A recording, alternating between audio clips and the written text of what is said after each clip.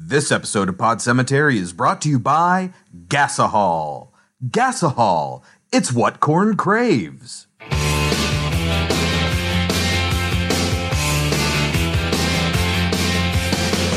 the October with the steamboats, ancient goblins and wallows come at the grand line making a sound.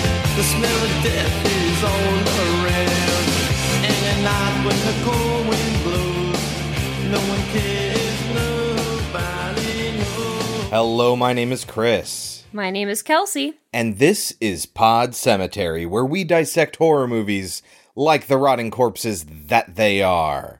This week, it's a double feature. The late night double feature show. With 1984's and 2009's Children of the Corn.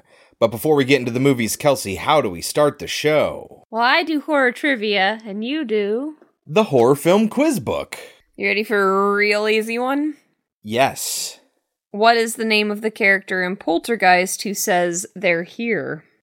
Well, Carol Ann. I knew that the second name was Anne, and I was like, okay, how do I work backwards to get the Carol part? Yes, Carol Ann. Carol Ann says they're here. They're here. All right, Kelsey, I got some Children of the Corn specific trivia for you. Okay. This one might be a little bit difficult because just as a little bit of a primer, guys, we watched the original Children of the Corn. We watched the 2009 remake. We watched the 1983 short film, Disciples of the Crow. And we read the short story, the original one by Stephen King. Boom. This is only in the 1984 film. What does Vicky give Bert for his birthday when they're at the motel? No looking at your notes, because it might be in there.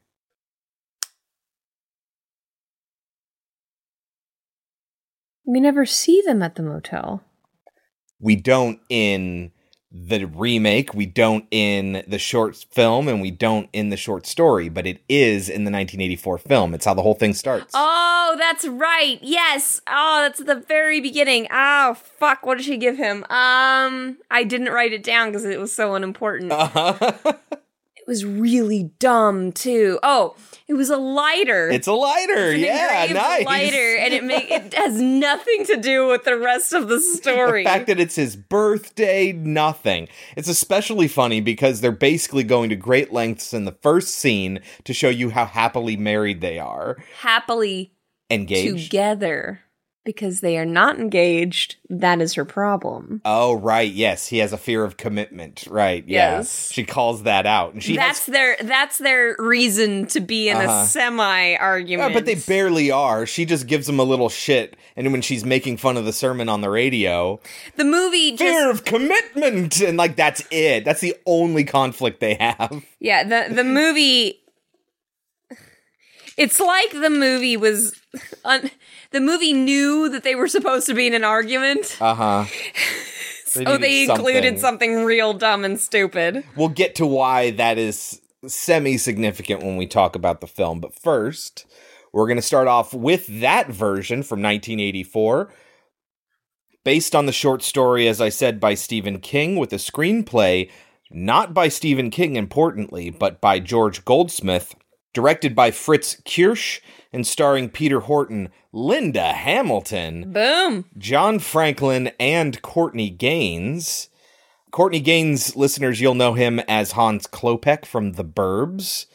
We saw that on the show. We talked about that. John Franklin, though, he was 24 years old when he played Isaac in this movie. As a child, he was diagnosed with something called growth hormone deficiency, and that's why... He looked like a kid, even though he was actually in his 20s. Right, yes. He didn't really start acting until he was already in his 20s, like right before this. And specifically because he looked like a kid and they could treat him like an adult. Because working with kids is not only more difficult, but also the legal things you got to wrangle with are difficult. He was also Cousin It in the Addams Family movies, but you would never know that. Yeah, you'd have no idea. But This is clarification from our Child's Play episode. Tom Holland isn't the large Chucky. He's the announcer voice on that show. When they introduced the large Chucky, the voice of the large Chucky is actually John Franklin, which is kind of interesting. Yes. Good guys say 3 different sentences. We even turn our heads and blink our eyes when you talk to us. Right, Oscar? As I said before, the story was first adapted into a short film 1 year prior to this called Disciples of the Crow, which we'll talk about a little bit more later, I think, when we talk about the remake. Yeah, because they there's are no so reason to closely talk related. about it with the original. Right. Interestingly, though, in the short story, the only mention of any crows is explicitly to talk about how there aren't any. Yeah. So why they would call this Disciples of the Crow. Well, what's interesting, and I meant to look this up, but I didn't. I'd like to know when The Stand came out, because I have heard that fans of the Kingverse believe that He Who Walks Behind the Rose is actually Randall Flagg. Yeah, from Randall The Stand. Flagg is like a big bad that goes throughout all of this. There are theories that some people say he's it, which I don't think is the case. No, that doesn't make sense. Yeah, it doesn't make any sense at all. But there are a few other cases where if there's just sort of a nebulous villain character, then it might be Randall Flagg. But the reason I say that I'd like to know when The Stand came out is because The book or the movie? the book, because in the film, they specifically say Gatlin is only 3 miles away. Hemingford is 19 miles away, and if you've read The Stand, I'm glad you pulled that out. That is something that I took a note of as well, yeah. Hemingford is where Everyone's headed in The Stand. everyone is headed to Hemingford, and it's supposed to be kind of this... It's central to America where everyone can head, but it's God's country. It's God's country. Yeah, uh-huh. And Randall Flagg is the bad guy from The Stand. And he's in Vegas. And but she specifically says crows in the corn. Yeah. So that's why I'm wondering, when did... The Stand came out first in 1978. Oh, okay. So they were just making references to Other Stephen King works. other Stephen I King guess. stuff because, specifically in the short story, they say there are no crows, which is weird. And then in The Stand, they specifically say crows in the corn is a bad thing because it means the devil is there, which is interesting because here it's supposed to be the lack of crows means that the devil is there. Yeah. So it kind of turned me off from the theory that Randall Flagg is in fact he who walks behind the rose. But there is nothing in Children of the Corn, the short story, that says that he who walks behind the rose is evil. I mean, other than the fact that he does kill people, what I'm saying is that, like, everyone interprets him as God, and there is nobody in the entire book that says, what if he's not really God? As a matter of fact, Bert refers to him as their God. Yes, so the idea is that there is no one deity, that there are multiple deities, and they've just chosen to follow an evil one. And I do Interestingly- think it is evil because it's a god of sacrifice. Sure, yeah, totally.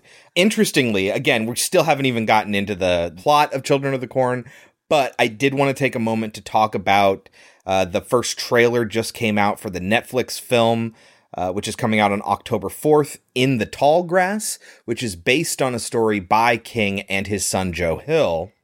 And immediately when Chris put on the trailer, Oh, yeah. This is why I wanted to share it with you. immediately I was just like, is this Children of the Corn? It's just man-high grass instead of man-high corn.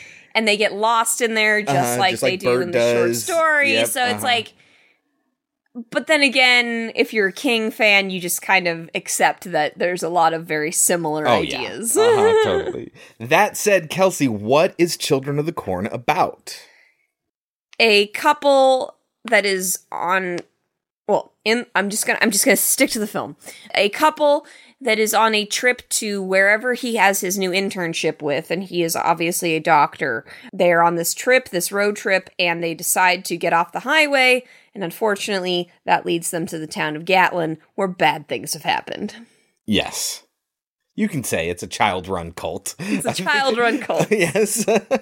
which is never good. Should people watch this movie? Yes. Totally. I love this movie. Yes, and all of its faults, because it isn't a great movie. I just Right. love it.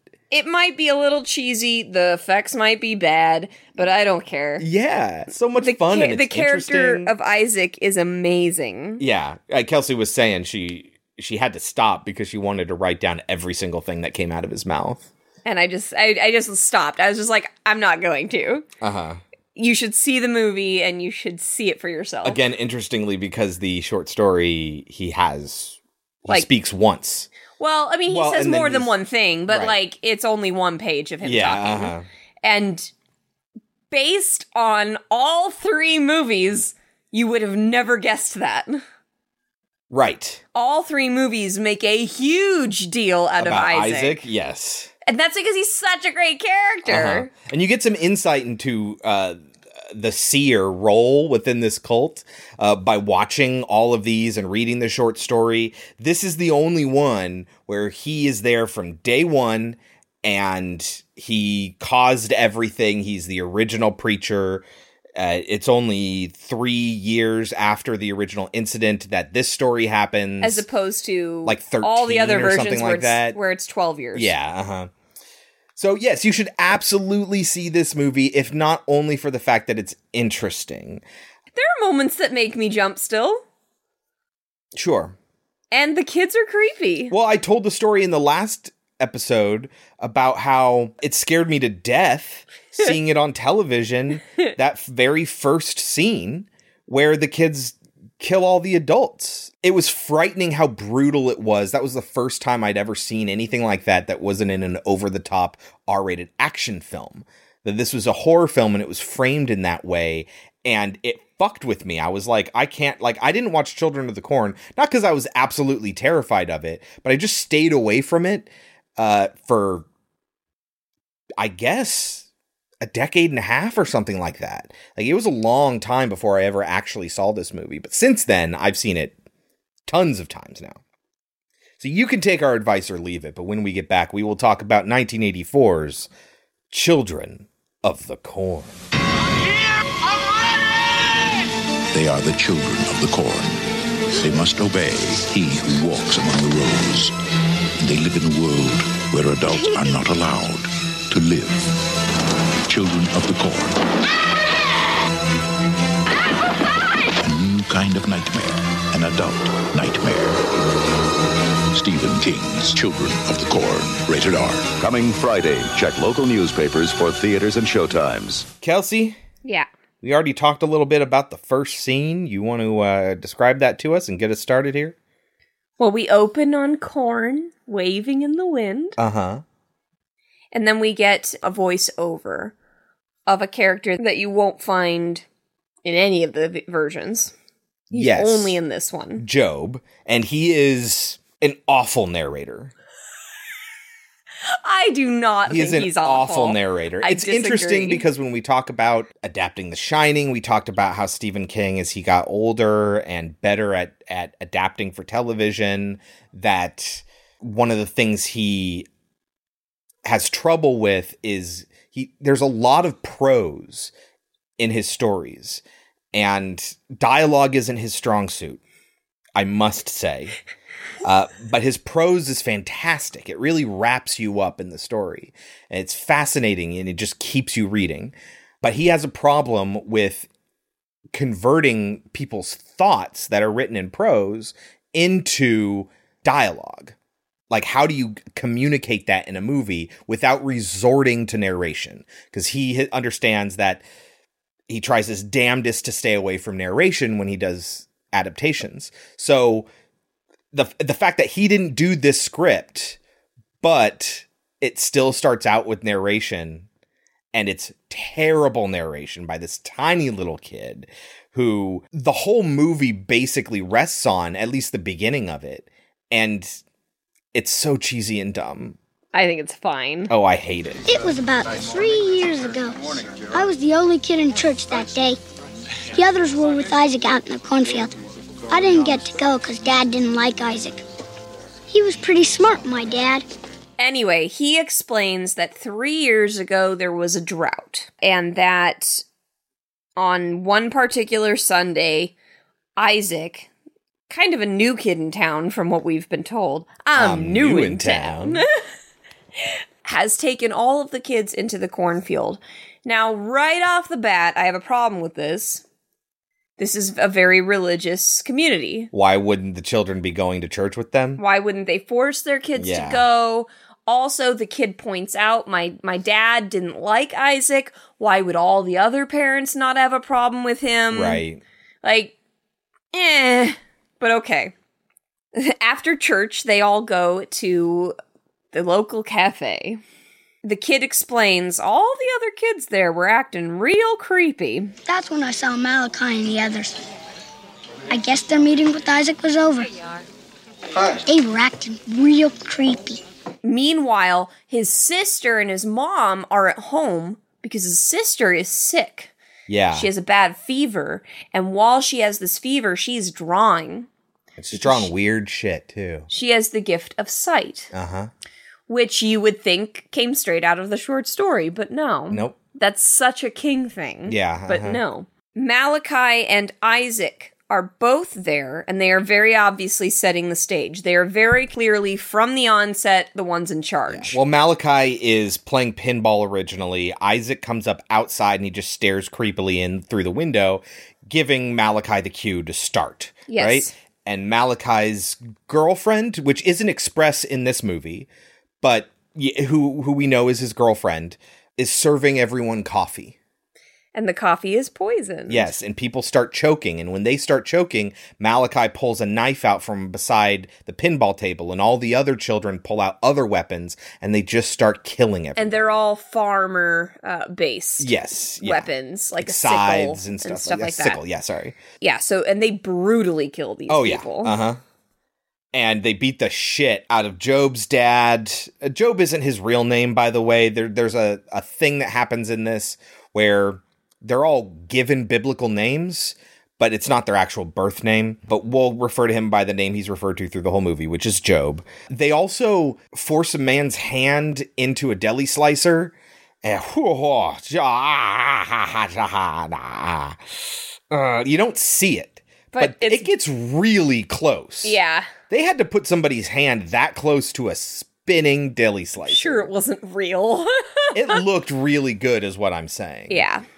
So then we see kind of a bunch of flashes. We get some pictures that are drawn by the little girl, obviously.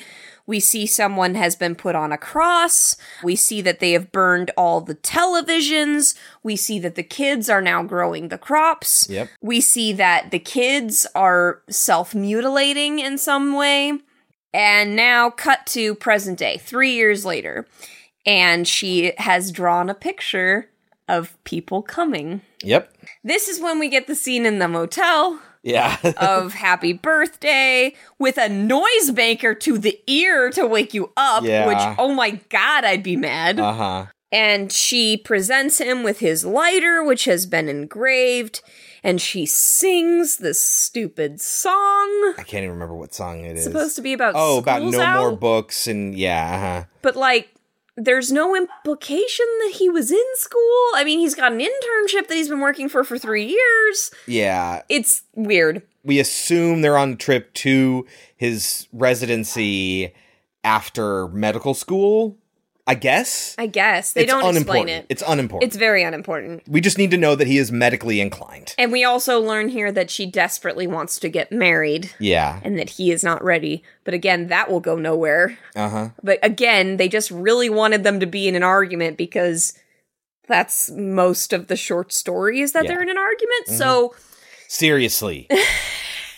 Seriously. It's a big bulk of it. Anyway, they get in the car.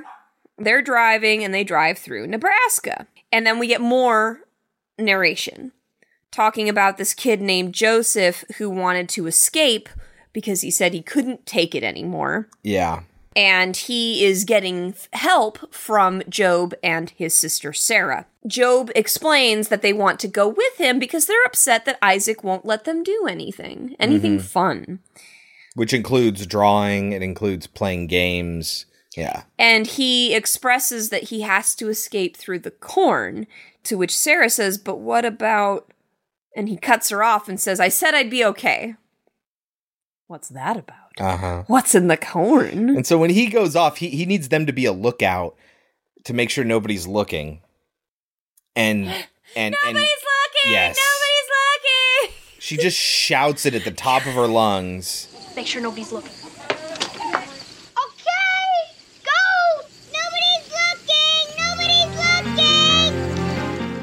It didn't matter. They knew it was going to happen anyway. Yeah. But, like, it's a definitely facepalm moment. Yeah. Uh-huh. But also, before he leaves, he says, don't tell anybody or you'll burn in hellfire. Yeah. So you get the fear of God is everywhere. Yes. Yeah. They have a lot of fear in them. And as he's running through the corn, he can hear the kids coming after him and slashed throat. Cut back to Linda Hamilton and her suitor. Vicky and Bert. Vicky and Bert. I should know those names by now. Right, yeah. So, Vicky explains that the next... Oh, no. In this version, they see a sign for Gatlin, but Gatlin is on the not map. on the map. Yeah. And they're talking about whether they should stop there, and they hit a kid. And it is just... Bam! And they do this in the other version, too. And, I mean, they don't do it nearly as hardcore in the short, but in both of the movie versions, it's just like, Jesus! Yep. That was a child that was just hit by a car. Uh-huh. You kind of get the feeling that Stephen King was real worried about his kids getting hit by cars. Right? So they start to get really worried, and when they look at the kid, well, they see that, oh, it doesn't really matter. His throat was cut anyway. Yes. So thank God we're not at fault. I may have hit him, but I didn't kill him. Mm-hmm. Bert grabs a tire iron. Yes. Not a gun. Yeah, there's no gun in this one, but there is in the other versions. Because it's kind of this thing that sort of dawns on you that you're not really thinking about, that, oh my God, his throat was slashed. But if his throat was slashed and he still made it to the street to get hit by the car, whoever slashed his throat is like right there. Which is why he grabs the tire iron and starts looking through the corn. He doesn't find anybody. But he finds the suitcase. Yes, that this kid had. Now, Meanwhile, I'd like to point out, he was smart enough to realize that there had to be someone there. Not smart enough to realize that the only place he could have possibly come from is fucking Gatlin. Yeah, uh-huh. So maybe Gatlin isn't the place to go. No, they try to avoid Gatlin. Remember? This is the only one where they, from the beginning, try not to go to Gatlin. And I think specifically for that reason. I think it's the other ones that fuck this up, including the short story. But in any case, while he's looking and he finds the suitcase, we get our first vision of Malachi. Malachi. So Malachi shows up as Vicky is in the car and she's exhausted, terrified. She's lying back in the car and she has her eyes closed. And we see Malachi come up, but she opens her eyes. She gets restless. She gets out of the car. At which point you're screaming, what are you doing? Yes, because we've seen Malachi now, especially, and she goes to the kid, and then the kid pops up and, like, reaches out for her, and she wakes up from, like, a nightmare, and Bert's there. So, that was a dream. But if it was a dream, why did we see Malachi? She doesn't know who Malachi is. I understand your confusion. I think it's supposed to be that Malachi really was there. The rest of it was a dream. Right. But then, in that case, why didn't Malachi kill her? That's a good point. Because he didn't run away because she woke up. But remember, all three versions do this. Yeah. The short story doesn't, but the two other movies do the exact same thing. Right, yeah. I think they're just trying to create an atmosphere. Right. And there's some confusion as to where the kids are, how many kids are there. In this version, we only explicitly see Malachi until the very end of the scene, but there are eyes coming from either side of the street. Which bothered Chris, and I get it. Not really, because your explanation makes sense. There are more kids looking for this guy. Yes. Yeah. So they have put the child into the trunk of their car. In a blanket. And they have also taken the suitcase. And you might be thinking, that's a crime scene, fool. Well, there's But nobody around. Consider the fact that no one is around, and if there really is a murderer, which obviously there is, they're probably going to clean up after themselves. Right, yeah. So they try to take it to the nearest town, and they try to avoid Gatlin since it's not even on the map, and that might be where the killer came from. And so they head to, what is it, Hemsford? Well, Hemingford. They're heading towards Hemingford, but before we go back to them, Okay. we now see the kids. Yes. Okay. We see Job and Sarah, and they're all dressed up in silly clothing because they're kids, and they're listening to records, and they're playing Monopoly, and they're talking about how they're going to have all the money in the world when they're adults, because right now they ain't got jack shit. Yeah. So that's all they want. And he explains, again through narration, that they weren't there. He said this earlier, because they weren't there when Isaac took the other kids into the cornfield. They did not witness the God, he who walks behind the rows. Yeah. So because they never saw it, Isaac pretty much lets them do what they want. Yeah. Because he's like, well, they weren't there. How can we expect them to believe if they didn't see it? And that, again, not in any of the versions, but it's a very interesting idea. Mm-hmm. That from this kid's perspective, you only believe in what you can see. Yeah. I've seen nothing of this God I've been hearing about my whole life. Mm-hmm. But here's this deity that I've seen in the corn, and he is fucking real. Right. Which for me is a huge deal. Like, I love that because it shows this part of this character that, like, I only believe in this guy because I know he's real. Yeah. And that is a thing. No version makes you wonder if he's real. No. He is a real being. The man who walks behind the rows is real. In this version, also only this version, we hear in the narration that Malachi showed up before the incident where they killed all the adults, showed up as a traveling child preacher to this place. In every other version, there is a seer who sees the man who walks behind the rows, who is talked to by the man who walks behind the rows, and given this prophecy.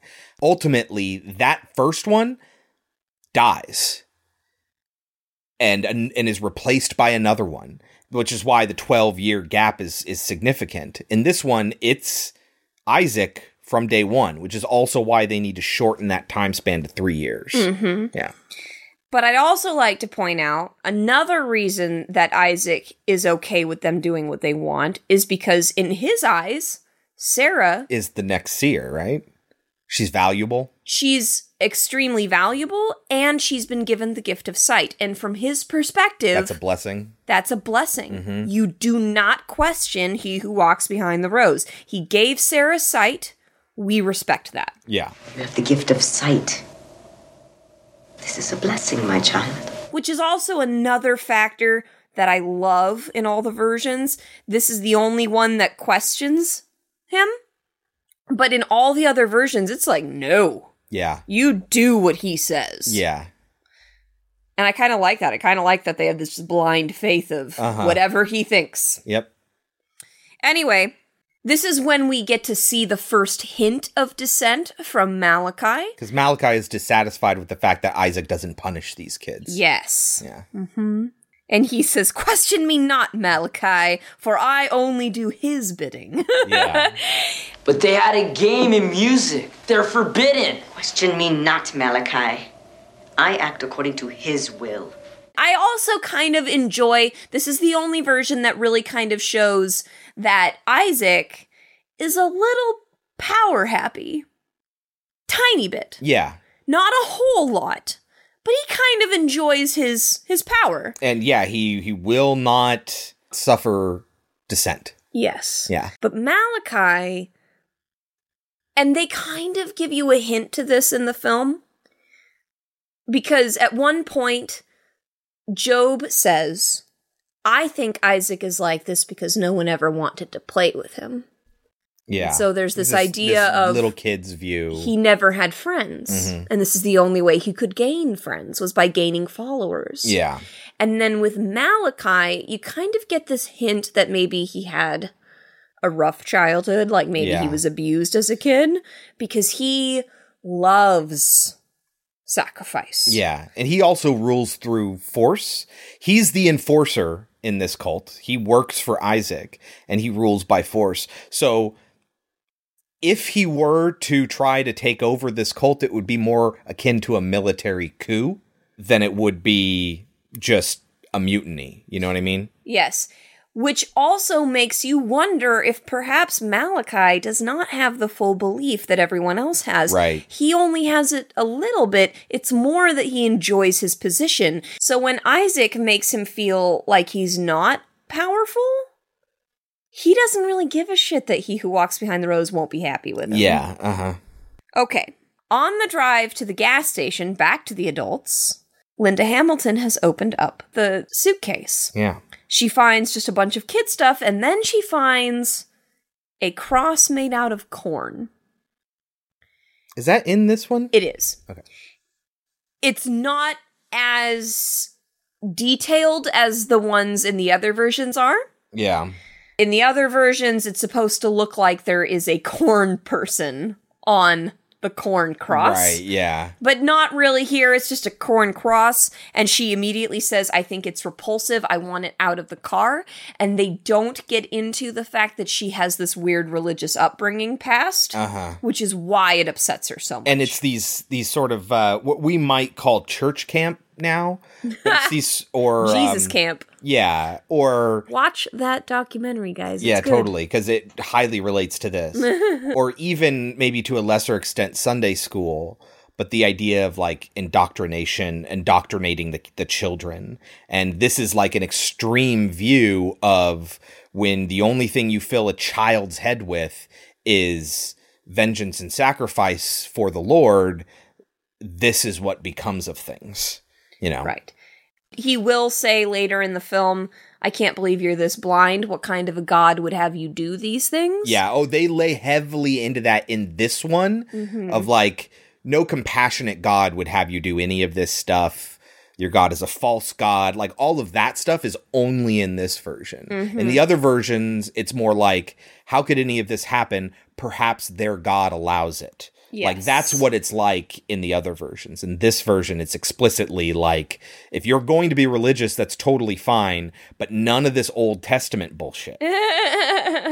So, they get to a gas station, and the guy who runs it has a dog that he has trained to bring him his correct tools. Yeah.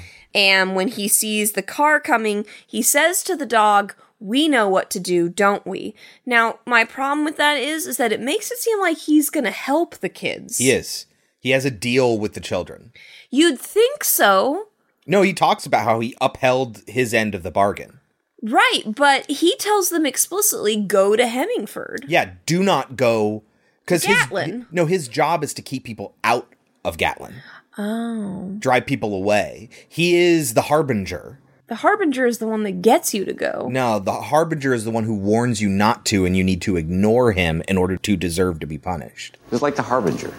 It's this creepy old fuck.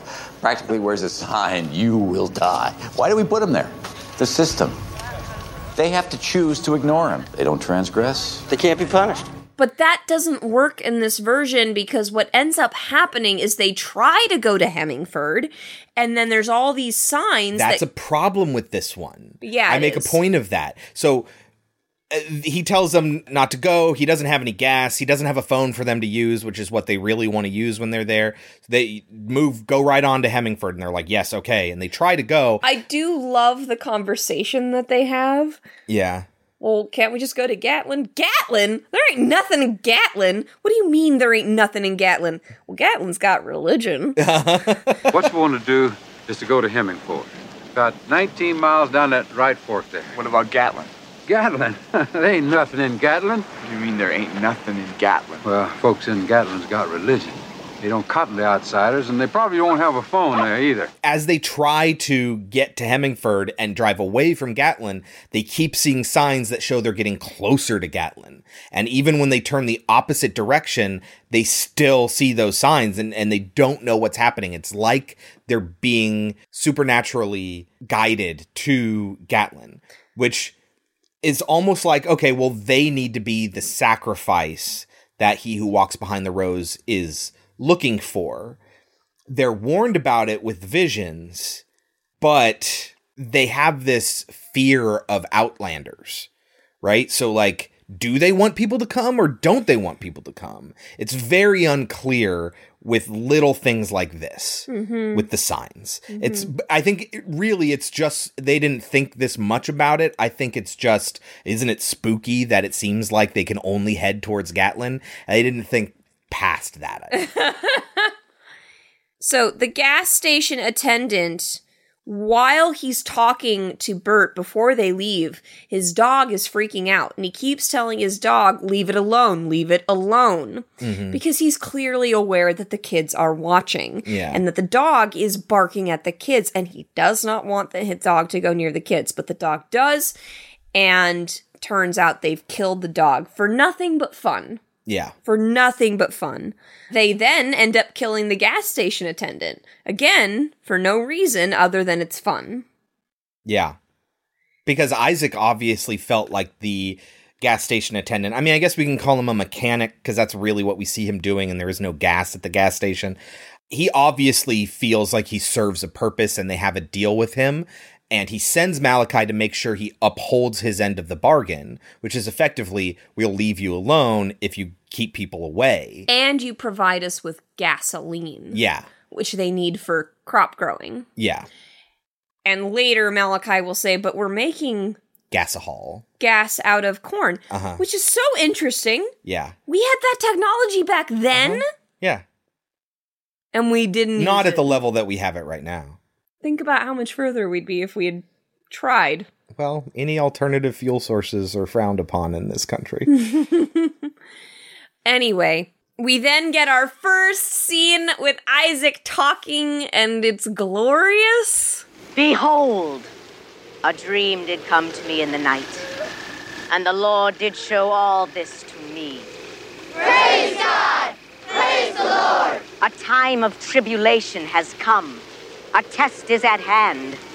The final test. There are a few things that we learn in this sermon that he gives. That is that Joseph was trying to run away. That he who walks behind the rose warned him of this. And that he was to be sacrificed. He was to be killed, but not among the corn. Which is why we find out that he stumbles onto the street. He's thrown out onto the street by Malachi because he can't be killed in the corn. But it doesn't matter because he spilled blood in there anyway. Exactly. And their God is displeased. Yes. Malachi basically brushes this off by saying he's not the God of ceremony, he's the God of sacrifice. He's the God of blood and sacrifice, not ceremony. And he just won't listen to Isaac as Isaac is trying to explain to him, I'm the one he fucking talks to, dick. Yeah. I know what he wants. Right, but Malachi's starting to think, does he talk to you? Yes, he's questioning him. He's questioning, because like I said, there is a hint of Isaac enjoying his power. Yeah. Malachi sees that and latches onto it as an excuse for dissent. Yeah. And, like, guys, seriously, watch this movie. I want to tell you his entire sermon. The sermons are so good. He's amazing. They're cheesy as fuck. They're not realistic in any way, shape, or form, but they're just so fun. So good. It's so good that the remake kept it. Almost word for word. Yeah. Because it's just so good. Even though it's not in the original short story. It's interesting what things they decide to keep and what things they don't. So, back to the adults. They come to the town of Gatlin. And almost immediately, Linda Hamilton's like, I want to get the fuck out of here. Yeah. They're about to leave because she's nearly convinced him there ain't nothing here. Let's get out of here. Yeah. But they come across a house where they see someone. Mm-hmm. And this is the house where Job and Sarah come to play. And they find Sarah by herself in this house. And Vicky, Linda Hamilton, asks her what her name is, and she says her name is Sarah, and she says, Sarah, that's a beautiful name. This same year, Linda Hamilton was in the first Terminator movie where she played a Sarah Connor. And they ask her, where are all the grown-ups? And she says, in the corn. Yeah. And they just assume they're working the fields. Yes. But she does say, Isaac put them there. And Yeah. they're like, who's Isaac? And she goes, our leader. Bert gets frustrated very quickly. And he's just like, we're not getting anywhere here. Yeah. Linda Hamilton's like, will you give her a chance?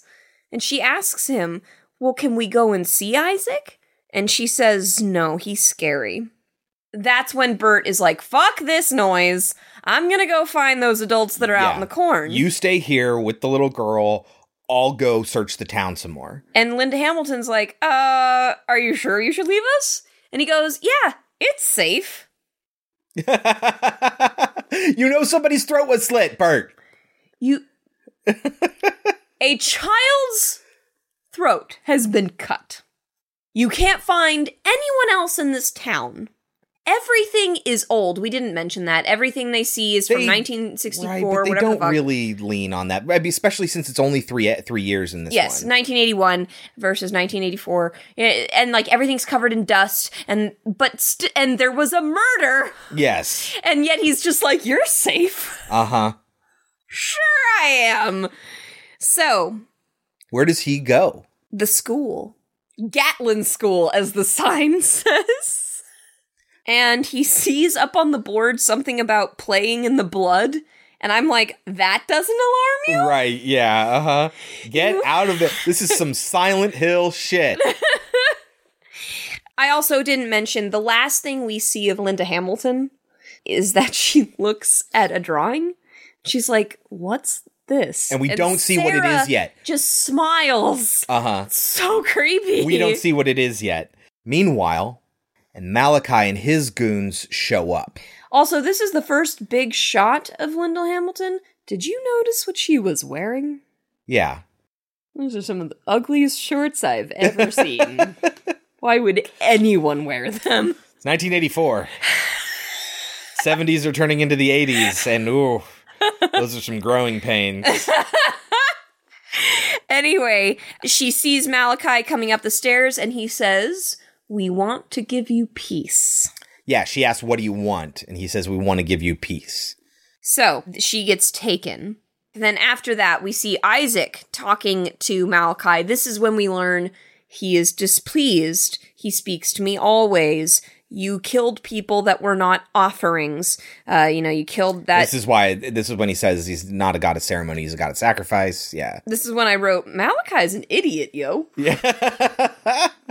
You've got this kid telling you, like, you're gonna fucking die. Right, but again, as far as he knows, this is just real. Isaac flexing in order to get people to do what he wants.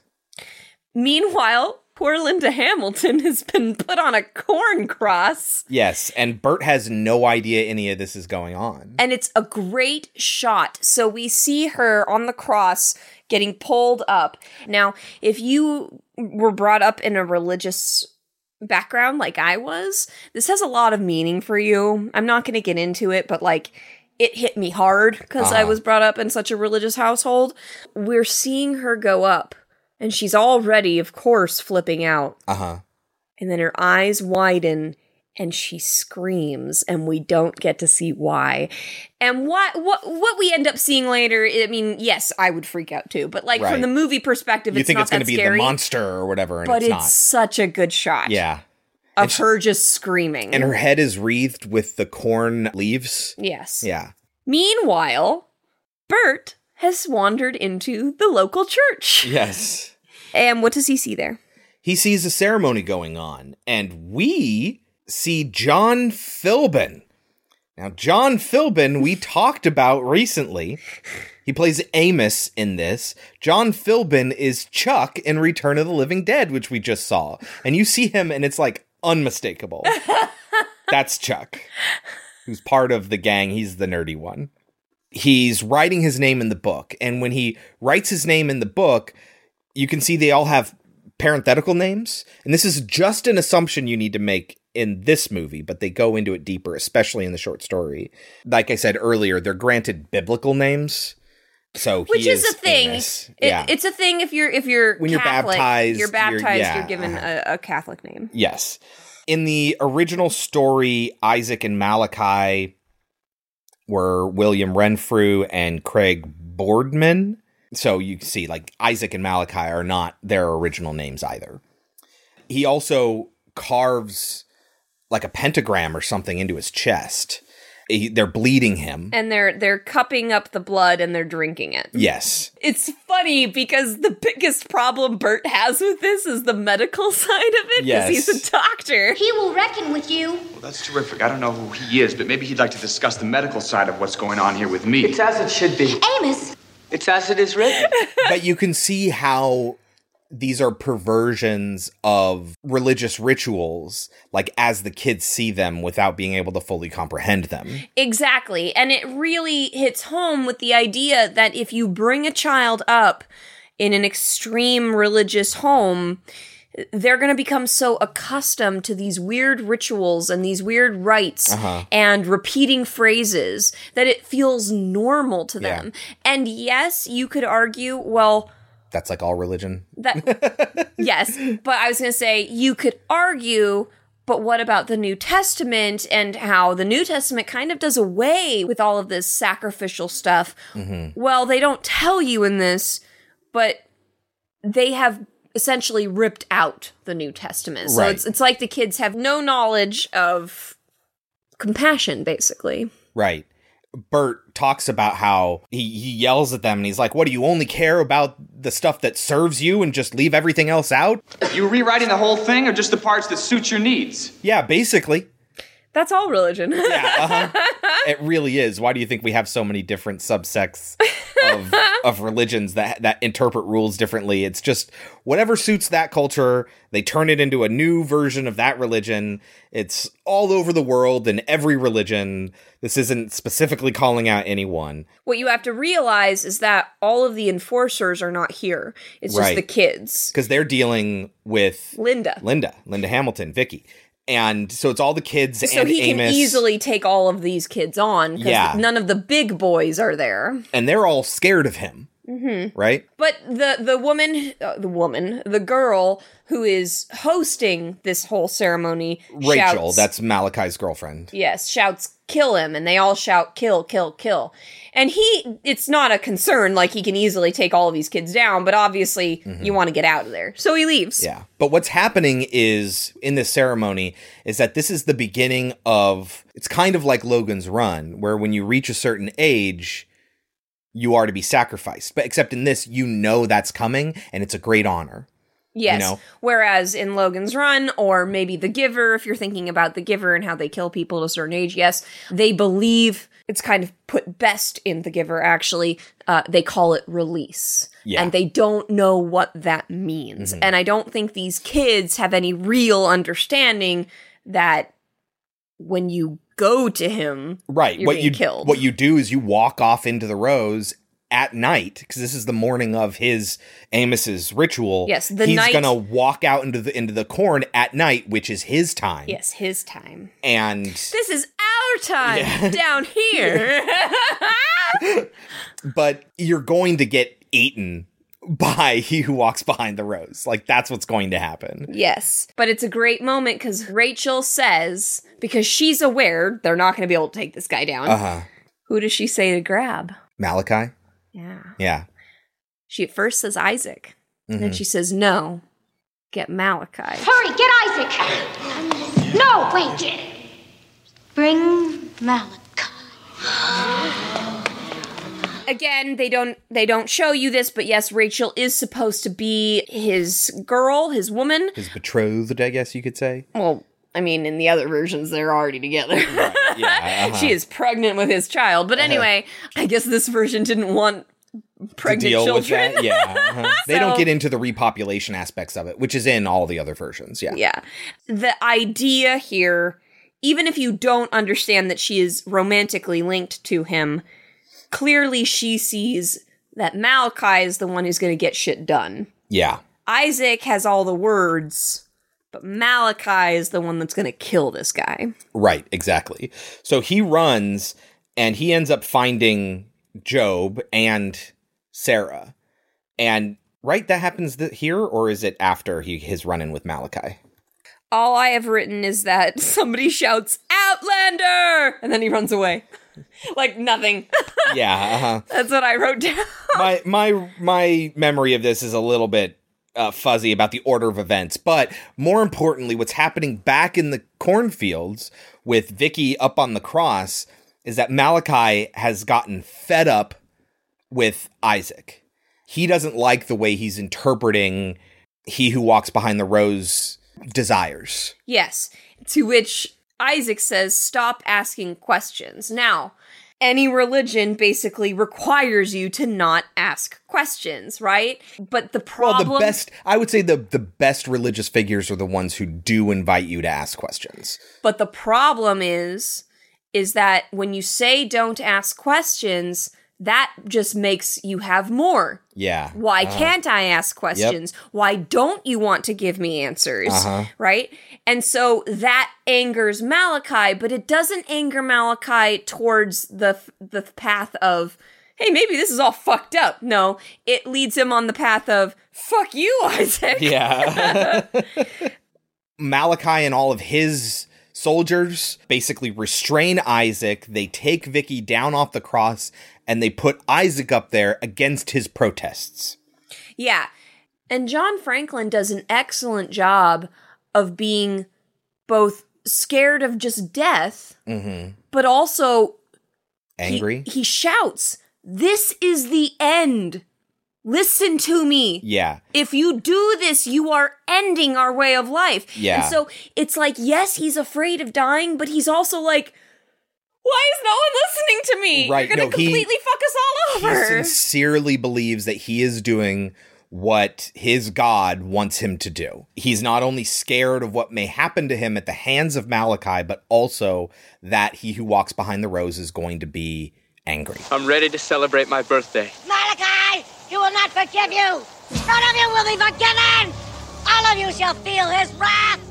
We have a surprise for you, Amos. You morons! Don't you understand what he's trying to Isaac's do? going to keep you He who company. walks behind the rose will decide your fate. I am the Word and the giver of his laws. This is the end. I really, really liked that. Yeah. I thought he did an excellent job of showing those two emotions at once. Yeah. At this point, we see something happening with Job and Bert. Yeah, so Job finds Bert and tries to take him to safety. Oh, to their bunker. Yes. For when the communists air their first strike. Yes. But Malachi has taken Vicky as bait to get the other Outlander. Yes. This is when you get him in the town square holding Vicky and shouting out, "Outlander! Outlander! We have your woman! She still lives!" Outlander! We have your woman! She still lives! Maybe you don't hear so well. He cuts her to make her scream. Outlander, maybe you don't hear so well! Outlander! Her blood will spill unless you give yourself up! If this sounds familiar to you, this is in an episode of South Park, which is kind of a fucked up episode. I don't know that one. It's a Children of the Corn inspired episode. Oh my goodness, we need to see this. It's called The Wacky Molestation Adventure, and they figure out how to get rid of all the parents who they hate by accusing them of sexually abusing them. Then the whole town is just run by the children. And at one point, Cartman is the Malachi character, and he yells out the same line, "Outlander, we have your woman, she still lives." Outlander! We have your woman! She still lives, Outlander! Outlander! Her blood was spared! What the heck are you talking about? Better calm down, all right? But it's kind of fucked. Well, it is, and also, if all the parents were taken away, all the kids would be put in welfare, but okay. Right. Anyway, isn't it that because they're at they're at Job's house, they don't even know this is happening? Like, he doesn't even come out because, like, he doesn't know what's happening? Yeah. Yeah. But he does go out to try to find her, and it's becoming nighttime. It's about time for Isaac to be sacrificed, and they're going to watch him be sacrificed. And it's so great, because while he is like, it is your will, do what you will, poor Isaac is like, fuck, stop! Don't kill me, it's not my time! So Bert's there to see all this happening, because he's trying to rescue Vicky. Who's not there. I think she is. But she's just not on the cross. Oh.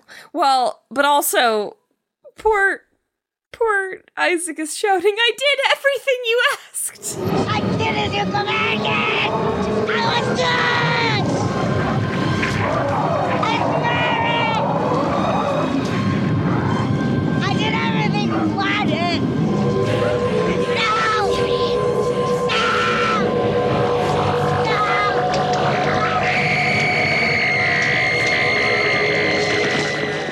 But when I'm getting to the point why he's so terrified, it's because we start to see this representation of he who walks behind the rose.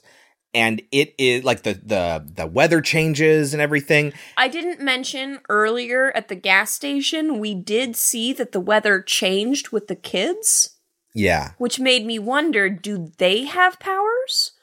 Because if you're telling me that he who walks behind the rose is mad at them, why would he help them?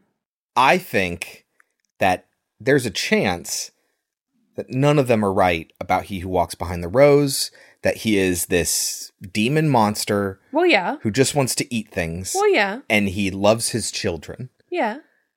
And so when they go off to do something, he's there with them. But he's also didn't want them to kill the gas station. He's watching them. He's there. That's how he knows that he kills the gas station attendant and tells Isaac that he's upset about that. I see. So in any case, he goes and we see this really shitty effect. Oh, it's bad. Like this. But it's the 80s. What do you want? They took this like red or green alternately static effect, this blob kind of come up over this two-dimensional effect, totally kind of cover Isaac as he's screaming, no, don't do it.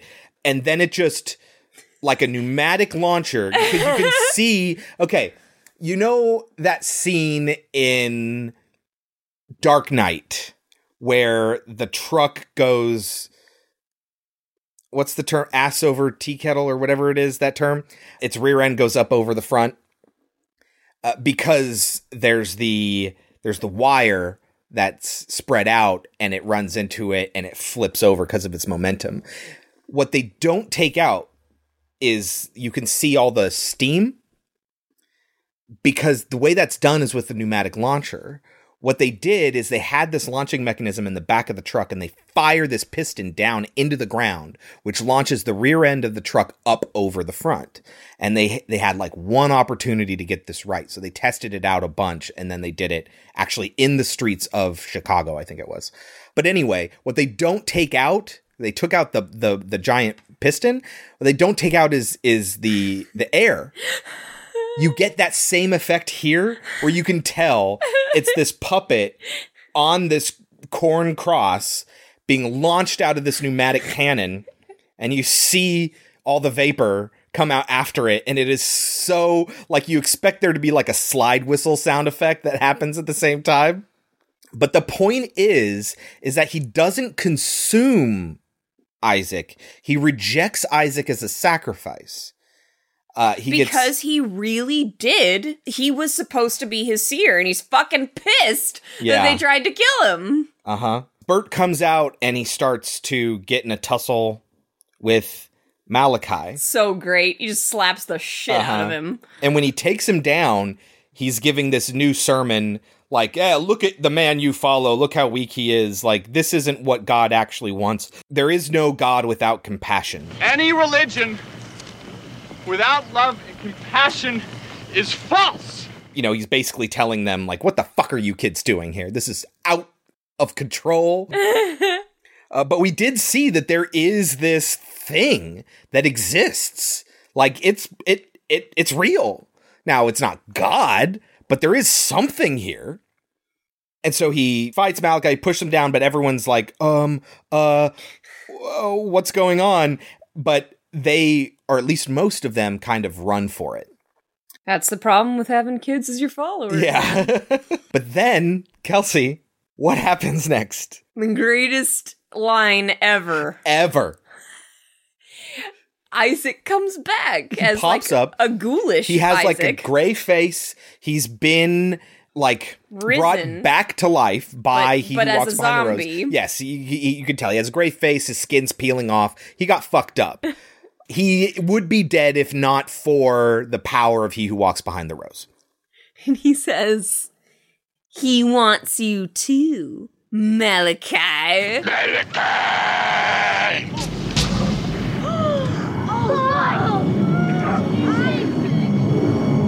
He wants you too, Malachi.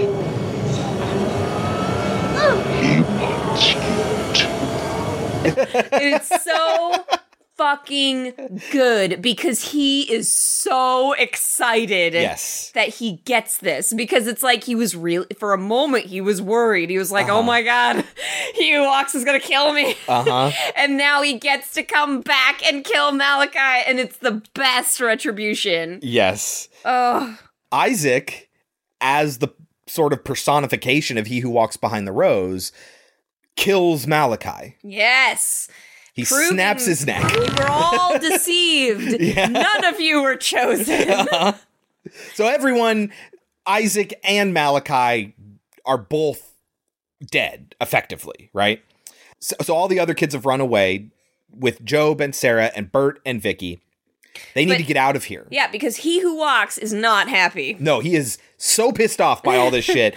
How has everything gotten so fucked up? Which, when you think about it that way, it's kind of like Randall Flagg, where it's like, no! Yeah. I did everything right! Why do these humans have to fuck everything up? Which is kind of how or the God of the Old feels. Testament, yeah. Like, why do these humans have to fuck everything up? You know what they need? I think they need a rainstorm for 40 days.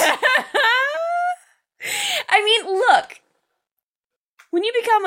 I assume when you become a parent, it's a lot like when you become a teacher and you're just like, and your kid fuck fucks up. These kids. Yeah. Fuck these people. So everything's going down. And they decide to burn the fields. Yeah. They talk about the fuel, the gasohol. It's what corn craves, apparently. They hook the sprinkler system. This is why I'm referencing Idiocracy. They hook the sprinkler system up instead of water to the gasohol that they've created, and they get a Molotov cocktail put together, and they throw it, but it lands in the middle of the rose and doesn't do anything. It doesn't shatter. It doesn't catch anything on fire. Would that really happen? Can that happen? Sure. I mean, It's not likely that a thrown bottle, but I mean, it lands in the soft dirt. I mean, I know that homemade bombs oftentimes don't work. Yeah. So is that kind of the same idea? So the point of a Molotov cocktail is that you have a gas-soaked rag shoved inside of a bottle, which is filled with more gas, and then you light the end of that rag. It's not a fuse, it's just a flame source. So when you throw the bottle and it shatters, sending the gas everywhere, that gas ignites. It's just a way to catch things on fire. But if it doesn't shatter, it's not going to work as well. It's not going to be as effective, especially if the rag is plugging up that hole. And so when it falls over, none of the gas can get out. It's possible, but it's not very likely. But it is possible. So I think it's Job, right? Goes and runs after it, or is it Sarah? It is Job. And I think it's supposed to be a tense scene. Well, because he who walks behind the rose is coming after him like in Tremors. Right. Or very much like Tremors. Like Bugs Bunny, you see the mound kind of coming and chasing after him. But the problem is Job makes it. And then he who walks is next to him. And then he just kind of stops. And he runs along next to him, but he doesn't attack? Yeah. What? So Job runs back with the bottle and gives Bert another chance to throw it. So this whole scene was pointless. Yeah, they just needed another tense moment, I guess. Mm-hmm. And another special effect, which how they did that is they took a wheelbarrow. They took everything off of it. They turned it upside down and put that on wheels and dragged that behind a tractor. They put a tarp over the top of it and put it in a groove in the ground and then covered all of that with dirt. And then so when they pulled on the tractor on one end, it yanked this upside down thing on wheels under this tarp that's covered with dirt. And so it looks like it's moving through the ground. Well, that's when it's innovative. Really not. Yeah, no, it's really cool. It's the only opportunity they had to do that. Tremors. Right, yeah. Which Tremors. Tremors is on our list, right? It isn't. I can add it. Oh, God, I love Tremors. Tremors was another one that I watched as a very young child. Ooh, Tremors scared the crap out of me when I was a kid. But I watched it. I watched the whole thing. I don't even think that lasted for very long, though. I think, like, when I turned... Like, as I saw it when I was really young, and then I saw it, like, when I was, like, 11, I was like, what the fuck is this shit? But anyway, he throws the Molotov cocktail again, and the whole thing goes up in smoke. And they're like, haha, we did it. Let's get out of here. And they find their car abandoned, and it's covered in corn as if it was attacked somehow. Oh, but you forget their stupid conversation on the way to the fucking car. What is the conversation? The kid says some stupid joke, and Bert goes, "Where'd you get this guy?" Like we didn't just murder a bunch of children and see a demon. And they also agree, like, hey, you can be our kids now. Yes, let's just bypass all due process. You're gonna just live with us now, okay? But in any case, they're gonna take them with them. And they go to get back in the car. Vicky gets in first when she's attacked by Rachel, who's been waiting in the car. Not ready to give up her power yet. No, she was not. And she attacks them, and they... You must die! Yeah, they hit her, but it's just kind of knock her out. It's kind of like this weird, like, visually, it was very awkward. And they knock her out, and they leave her there. And did they get in the car and drive away? No. So they're like, guess we gotta walk. And then she picks up the little girl. Are you planning on carrying her for 19 miles? Yeah, no, for a little bit. But what I love is, did you forget there's a dead body in your trunk? Y'all want to see a dead body? It's still in that trunk. That is... What I assume is that they're going to send some child welfare out to Gatlin as soon as they can. Yeah. Oh, you know what? We didn't talk about the blue man. That's what Vicky saw. Oh, we didn't even talk about it. Yeah. At one point, apparently, a cop showed up and they were able to kill the cop. And nobody came after the cop, apparently. Yeah. Which is a little weird. Yeah. Maybe he was just driving through and so nobody knew where he was. Maybe. But they didn't come searching for him later. But yeah, there's this skeleton and he's in a cop's uniform. He walks... You can tell is protecting them in some way. Right, yeah. So, that is Children of the Corn. Kelsey, lightning round. No, I think I got everything. I mean, like, I could go on and on about how amazing Isaac is, but I won't. The tagline for this movie is... A child shall lead them? Yes. They do say that in the movie at one point. And a child shall lead them. Yes, that is Isaiah 11:6, which is an Old Testament verse, which fully reads, "And the wolf shall dwell with the lamb, and the leopard shall lie down with the kid, and the calf and the young lion and the fatling together, and a little child shall lead them." They did not understand the meaning behind that. Right, totally. I also have down here, everyone but Bert and Vicky are awful actors. Whether or not they're entertaining. How dare you? Malachi and Isaac are extremely entertaining. Not because they're bad. They just are bad. How dare you? Isaac is amazing. Because he's so much fun. But it's a little obvious that he's a 24-year-old. I disagree. I would have had no idea if you had never told me. He's got like the bags under his eyes and stuff like that. I never would have guessed. You never would have gotten me to guess that. I just thought for the longest time that's an amazing child actor. Yeah. And you know what? I don't even care that he's an adult. I don't give a fuck about that. I thought he did a fantastic job. And I think he acts like a kid would who would be put in that position.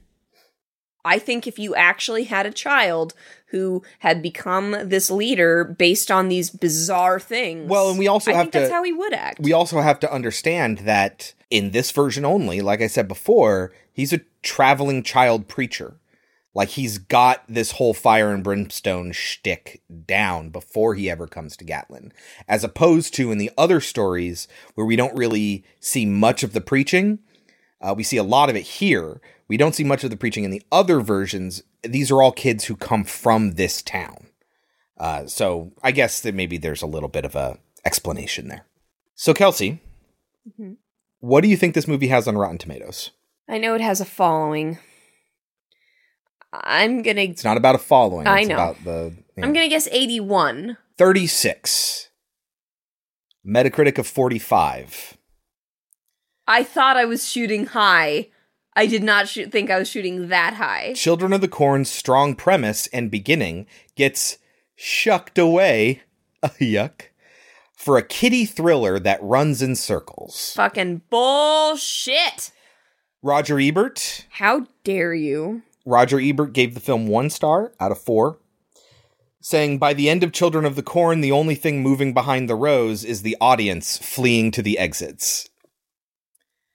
The New York Times said, as such movies go, Children of the Corn is fairly entertaining if you can stomach the gore and the sound of child actors trying to talk in something that might be called Farm Belt biblical. Which, yeah, and they're all talking in this sort of like... And I'm fine with it. I thought they did a good job. Talk. I believed it. Well, I don't know necessarily that I believe it. I don't believe it, and that's my problem. But it's not much of a problem because I enjoy it. I don't care about believing it. I enjoy it. I feel like you guys haven't been around a lot of religious kids. I have. Empire gave it 3 stars out of 5. But called out its, quote, ludicrous monster movie denouement. TV Guide gave it 1 out of 5 stars because they would grade all the movies that were on TV, calling it lame and that it has a gratuitous visual style, which I don't feel that that's true. I don't either. At all. But I guess that's different time period. Yeah. We're seeing it from a very different eye than they were. But Rolling Stone... ranked the top 30 Stephen King movies. They put this at number 7, and they called it a lean, brutally tense slasher film. Good. Yeah. Someone recognizes it. Well, we just watched a video, and he was like one of the top scariest villains. Yeah. Because he is. There's something terrifying about a child that has that kind of power. Yeah. It's obviously popular to some extent because there are several sequels. I will not get into exactly the number until a little bit later. Okay. What would you give it, Kelsey? Obviously, it's underrated, but what would you give it? I love this movie, so fuck it. I'm giving it an 85. I was going to give it an 80. I love this movie, too. Love this movie. Yeah. Again, not believable. It is a little bit silly, but it doesn't matter because it's just fucking fun. And again, this movie terrified me as a child. I never saw it until I was like in high school. So. Yeah. I think this movie is fantastic, and I actually disagree with you. Like, look, I'm not saying that they deserved Oscars, but I actually thought they did a great job with it. Yeah, that's fair. That's fair. All right, Kelsey, before we move on to the next film in this double feature. Horror movie trivia. Give me what you got. You ready for another insanely easy question? And guys, I realize that I think we've actually asked both of the questions. I asked one before and this one. But you know what? It's a new box. So yeah, we're just they just happen to ask the questions again. Yeah, we're just treating it like we have never asked it before. What is the name of the demon group summoned by the puzzle box in the movie Hellraiser? The Cenobites. That is correct. Yeah. All right, Kelsey. This is wrong because I think it's a little bit old, but I'm going to ask the question and I have the right answer. I will give you a little bit of leeway, but I'll explain what that leeway is in a second here. Okay. How many sequels are there to Children of the Corn? I should have figured that out, why you wouldn't say how many there were. God, I know there's a lot, but I have no idea how many there are. I'm just going to take a wild guess. 6. So it really depends on whether or not you count the remake in those numbers. Okay. If you include that in the series, which most people do include it on a chronological list, if you include that, there are 9 sequels. They are as follows. I'm going to read these out to you. You ready? Yeah. In 1992, so 8 years later. Wait a minute. That means they're not counting the short film. They're not. Should be 10. Well, it's to this film, not to the book. Well, then you can't count the remake. That's what I'm saying. So I would have given you 8 as well. Okay. 1992's Children of the Corn 2, The Final Sacrifice. Seriously, horror movies, stop putting final in your subtitles. Yep. Stop it. Especially on the second movie. 1995's Children of the Corn 3, Urban Harvest, because eventually every horror movie goes urban if it's not already. And this time they went Jason Takes Manhattan. Yeah. This time they went to Chicago. And it's actually Charlize Theron's first movie role. That's weird. 1995. And Leprechaun goes to the hood. It's just above horror movie franchises going to space. Right? Nothing saves Jason going to space. The Leprechaun goes to space, I think, right? The Leprechaun goes to space? I'm pretty sure he goes to space. Oh, God. I don't know. I don't know the series well enough. 1996's, so they're coming like fast and furious at this point. They waited 8 years, and then they're coming like a lot faster. 1996's Children of the Corn 4, The Gathering. Well, because the 90s was kind of a black hole for horror. Yeah. 1998's Children of the Corn 5, Fields of Terror. Fields of Terror. Oh, it's so good. Yes. Okay. This is the last movie that they number. What year? 1999. Okay. Children of the Corn 666. That's why I guessed 6. Isaac's Return. He came back. John Franklin does reprise his role in this movie. Oh, fuck. Now I have to watch the entire series. How do they explain him coming back, do you think? Hugh Walks brought him back. He's been in a coma for 19 years?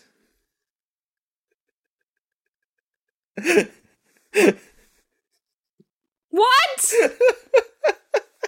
Oh my God. Why wouldn't you just say He Who Walks brought him back? Why wouldn't you just do that? Maybe it's in somewhere in the storyline. We're going to have to watch it, I guess. 2001, Children of the Corn Revelation. And then they stopped for 8 years. And then the remake came out in 2009, which is the next one we're going to talk about. But then there are 2 more after that. And seriously, there's so much cross-referencing. Some stuff's based on the books. There's the original, there's the remake, there's the short film, there's the original script that Stephen King wrote that wasn't used. There's so much stuff to cross-reference. I wasn't going to dive any deeper into this. I have no idea if they're sequels to the 2009 remake or if they're sequels to the original 1984 version or if they're standalones or what. But in 2011, they made Children of the Corn Genesis, which I guess is a prequel, so it kind of doesn't matter. Okay. I would assume by the title. Okay. And 2018's Children of the Corn Runaway. So there are 10 movies in this series, including the remake, which we're going to talk about next. Written and directed by Donald P. Borchers. Stephen King also gets teleplay credit in addition to the short story. I would assume because they use so much of his original short story dialogue. But King said, he didn't even say, sorry. He had his attorneys write a letter saying that he wanted nothing to do with this. So there's that. Stephen King hates this? The remake? Oh, the remake. Yeah, but he did have a problem with the original in 1984. He wrote a script, and they disregarded it. They decided not to go with Stephen King's script, and went the way that they did, which deviated in many ways from the original short story. Short story, who gives a shit? Right.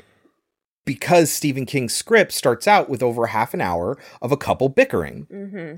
This version has that in it, and it's 45 minutes. It's half the movie before we get into the children meet the adults. And it's not just bickering, it's her just screaming. I don't want to use the term hysteria because that's a loaded term historically speaking, but she is manic. And it doesn't, and it's not like, oh, that, you might be thinking, well, of course, she sees a dead kid, then she goes crazy. No. No. She's manic well before they hit like the kid. First line of the movie is her screaming at him because the radio's too loud, and it's barely even on, and we have no idea why she's like this. And yes, we find out through the course of the movie that he's a bad husband, but we hate her already by this point, and you're not going to dial that back for us.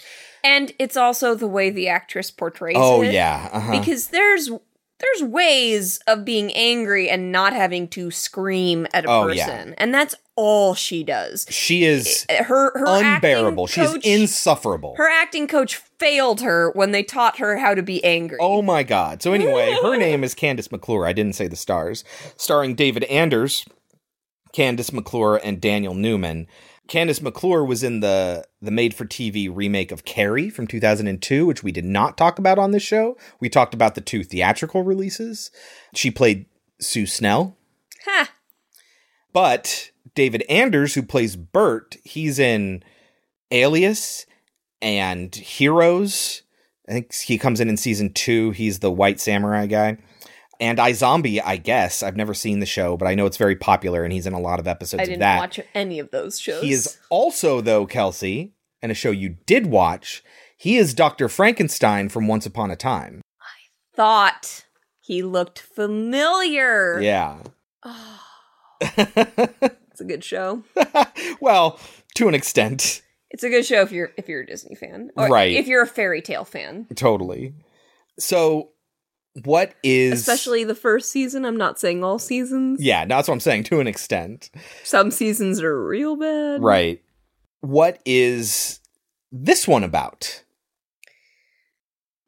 It's extremely similar, except that they are not on their way to an internship. They are on their way just to have a trip to try and save their failing marriage. Yes. Otherwise, they're on a trip. They get to Gatlin on accident. And we're going to have them bickering at each other for 45 fucking minutes. No joke. I am not surprised they rejected King's original script. Now, it makes sense in the short story, because what happens in the short story is, again, you get King's prose, and the prose is punctuated by dialogue, which is fine, because you're not just getting dialogue all concentrated together like you are in this. It's spread apart wide by prose, which adds so much context to these lines of dialogue, which you do not get in this version. It's just take out all of that explanation, just have the dialogue, concentrate it down, and it is just insufferable. And again, I think it really has to do with the performance, because it could have been done very differently.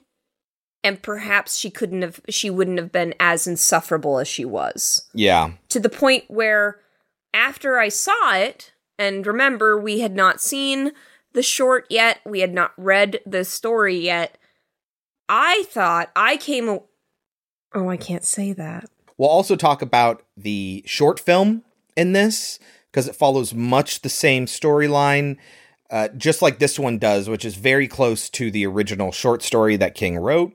So we'll talk about all that in this one. But we didn't mention in the first half, because we just said, yes, you should watch it regardless.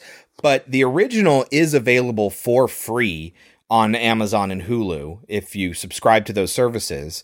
But it's only $8 to buy it. This one is $4 to rent and $6 to buy on Amazon, iTunes, and Vudu. Should people watch this movie? I'm going to say no, even though I actually enjoyed it. I enjoyed it more than Chris did. Yeah. But it's not a great movie by any standard. No. So seriously, it takes you an hour, if that, to read the short story. Just do that. I thought it was good because it did different things than the original did. Right, but the things it does different are the things from the short stories. So just read it. Yeah. Take 18, 19 minutes to watch the short film. It's on YouTube. It's called Disciples of the Crow. It speeds through all the stuff that you hate about this version. But then it doesn't give you the ending of the short story. It doesn't. Which the remake does. Right, yes. So there's a little bit of something different that you get out of all 4 of these. But this follows the short story much more closely to the point where it's just cribbing dialogue 100%, like I said. And that's a problem for this. I did enjoy that the remake also took some lines from the original film. Yeah. I liked that because it was like, we know you like this stuff. we know you love the original. We're going to give you some fun lines from it. Especially, they basically just took Isaac's speech and gave it to this other kid. Yeah, you also get a little bit more of the kids. Right. You get He's no, he's not. He's Franklin, whatever. No, you can tell he's a kid who has no idea how he's supposed to act it out. But in any case, that you have these speeches because there is stuff that you like from the original that they try to include here. You get a lot more of the kids in this than you do in the original short story, but that's really where it deviates the most. But for the most part, it follows the major plot beats of the short story a lot closer than the original does. For instance, there is no Job and there is no Sarah. That's just one of them. And then the ending is completely different. Completely different. And I enjoyed this ending. I thought it was interesting. I like a lot more what happens to Malachi in this ending than I do. I mean, it's fun in the original, but I think you get that animosity between him and Isaac, and it's so good. Yes, but in this story, I think it kind of reinforces exactly what's wrong in the society and how strong their faith is in this version. So their faith is kind of represented differently in this version and the short story. But you do not need to watch this. Read the short story. It's part of Night Shift, which is a collection of his short stories. It was originally written for Penthouse. Night Shift also contains Salem's Lot. So. Yeah, it has a bunch of other stuff that you've probably heard of. But yes, including Salem's Lot. You can kind of tell this is written for Penthouse. It's all from the man's perspective and makes the woman seem a little bit crazy. Yes. However, yes. It's very different from the remake in that you do not hate her anywhere near like you hate her in this movie. And he does have those instincts that you feel in the short story. You feel King wants the readers to sort of like recognize themselves in. And then by the end of the story, he kind of recognizes how awful it is for him to think this stuff. Yes. And it's almost like King's telling the audience, hey, listen, if you have these feelings towards women, knock that shit off. Mm-hmm. It's much more violent emotionally towards Vicky than it was in the original, where they absolutely loved each other. Except that he didn't want to get married. I sincerely hope you take our advice. Either way, when we get back, we will talk about 2009's Children of the Corn. The next town is Gatlin. It's about 10 miles.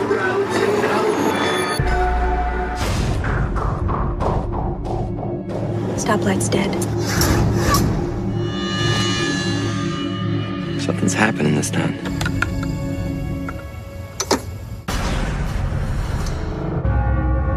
There's something wrong here. I can feel it. It felt like somebody was watching me. Maybe someone was. We gotta get out of here! Time of judgment is now at hand.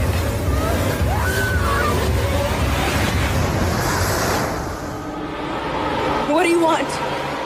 Come to give you peace.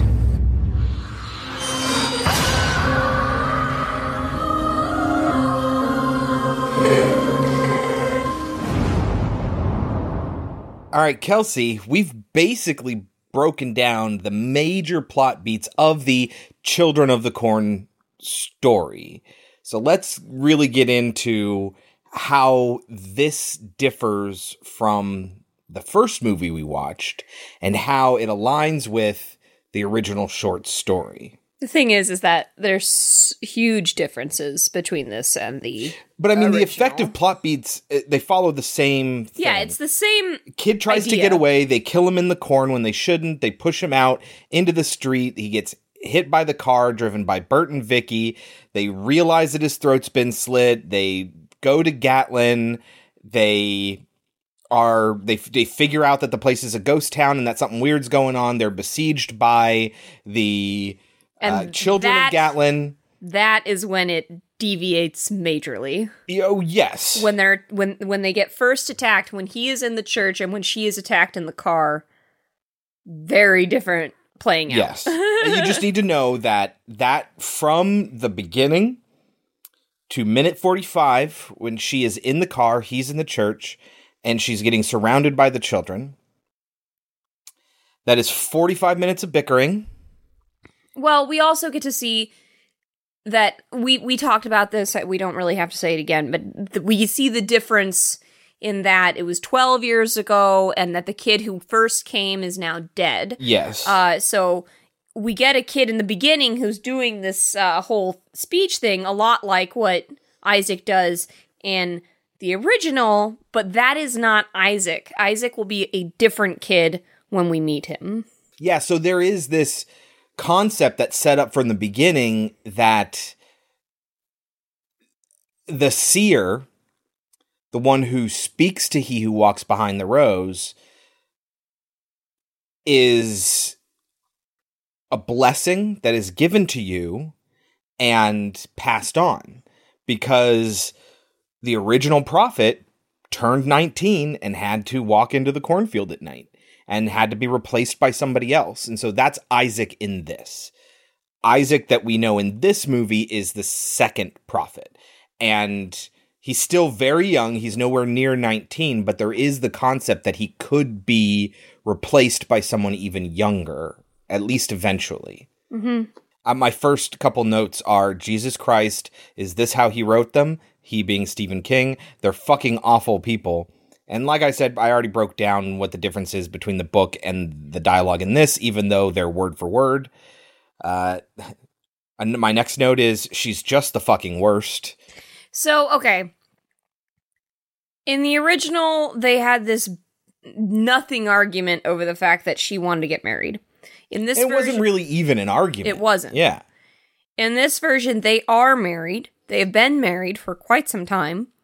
And their marriage is falling apart. Yeah. Why? We don't know. They don't tell us. But there has become a lot of animosity between them. Basically, what it is, and this is touched on in the short story, and the remake just runs with it. Yeah. He's a Vietnam War vet. Yeah. And she just kind of gives him a lot of shit over all the same shit that Vietnam vets got, basically, but now it's his wife who's giving that same shit to him. Yeah, I mean, so like I said, it's touched on in the story, but here it's like, oh, that's all you are. All you enjoy doing is killing, and you enjoy the game of war. Everything goes back to that. Big Vietnam War hero? Huh? Oh, Purple Heart and all that? Huh? Come on, John Wayne! What are you gonna do? It's no time to go Section 8! Yeah, constantly. She keeps going back to that. And, she's just mad from word one. Now, if it was just simmering anger, it would be far easier to handle. But she is just screaming. Yeah. The whole time. Her first line is, turn it down, it's too loud, you do that just to get under my skin. And that is how the short story starts. They are in an argument, and she is mad at him for turning on the music too loud. And he's doing it specifically so he doesn't have to listen to her. Yeah. But the short story does a lot better job of making you understand both sides of the argument. Even though it's from his perspective, it still does, yes. Whereas in the film, it's just like, well, we don't like this person. Mm-hmm. And I came to the conclusion that the movie decided to really make you dislike her so that when she dies, because she dies real early on, not real early on. Remember how I said that when they pull over, when they stop in town square, that it deviates? Yeah. that's when she dies. Well, she gets pulled away, and then there's his whole chase scene, and eventually he comes across her, and she's already on the cross. She's had her eyes gouged out and have corn shoved into them, and she's dead. So when she gets taken away at about the 50-minute mark, that's the last time you see her alive. And this is an 1.5-hour movie. So it's before the end of the movie, but it's not like really early on. Well, it feels early on because literally all you've gotten to this point is them just screaming at each other. Yeah. and I think, like we said before, in the short story version, that moment in the town square where he's in the church, she's in the car, and they kind of converge on them, that is literally the first time we are introduced to the kids. Not so in this movie. We get peppered accounts of what's going on with the kids throughout this 45 minutes, but really, really briefly. And there's this really shitty scene where Isaac is on the roof commanding them like he's a SWAT team leader with just hand signals. It's so stupid. And when Bert stands up to all of them and kills one of the kids, one of Malachi's soldiers, Isaac on the roof is like, hey, you know, he who walks behind the rows, guide my aim. And he just kind of overhand lobs a knife, and it goes straight from the roof all the way across the street and right into his arm. That is, in the book, the first time Bert even knows anything's going on. In the story, it's Malachi that does it. Yes, from like down the alley, and he doesn't even realize he's been stabbed. There's this great moment where he's like, when did I grow a knife as a tumor out of my arm? Like, it just doesn't register for him right away. But in this, we see it happen, and it is bad. I'm going to get a clip of him throwing that knife. It is awful. I watched it, and I laughed. That's how bad it was. I was about to say, I like it, not because of the effect. I'm saying the effect. But I love that. I love that he tosses it. He's not even trying. Yeah. Because he has faith that he who walks is going to go straight for the heart. And he's right in that he who walks will aid him. Yeah. But he won't do it straight through the heart because at this point he who walks is mad at them because they spilled blood inside the corn. And it is touched on very lightly that Malachi killed this kid in the wrong way. Yeah. But in this version, Malachi is far more reserved. Oh, he is 100% dedicated. Yes. He doesn't exactly like some of the things that Isaac tells him to do. Right. But he does it unquestioningly. He's also really drawn to Nahum, who's a new character in this. I thought Nahum was supposed to be his son. It was a little confusing. I don't know. No, I might have been too old for him to be his son. He's a very young child who is so adorable, and you absolutely love him, but again, terrible acting. But he just needs to be a young child and regurgitate lines.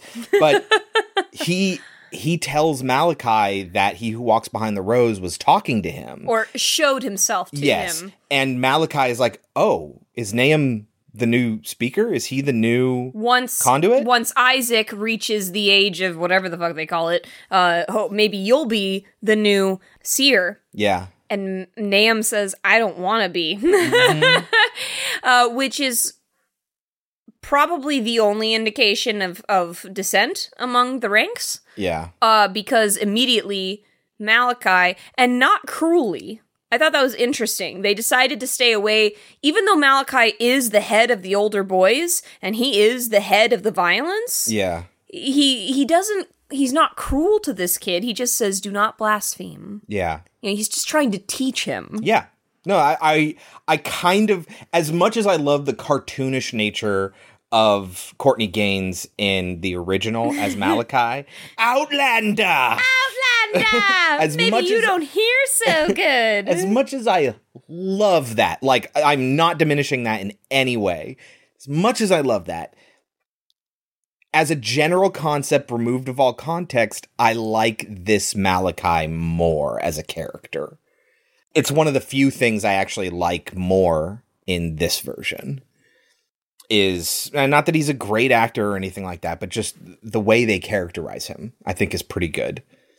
Because one of the things that happens at the end, again, we're not really going chronologically here, it's revealed that Isaac says that as punishment, the age of reckoning or the age of... I can't remember what it's called. Yeah, whatever it's called. I'm sure I'll find it eventually. Yeah, has been lowered from 19 to 18. And so now, the age of favor is lowered from 19 planting and harvest to 18. Each and every one of you will walk into the corn at dusk upon your 18th birthday. And he who walks behind the rows will find you, and you will walk with him. So the Lord told me. Because he's so displeased with what they've done. And so everyone kind of looks at Malachi, and Malachi looks at everyone else, and then he just straightens up, and he's like, you know, I follow the will of God. I obey the word of God.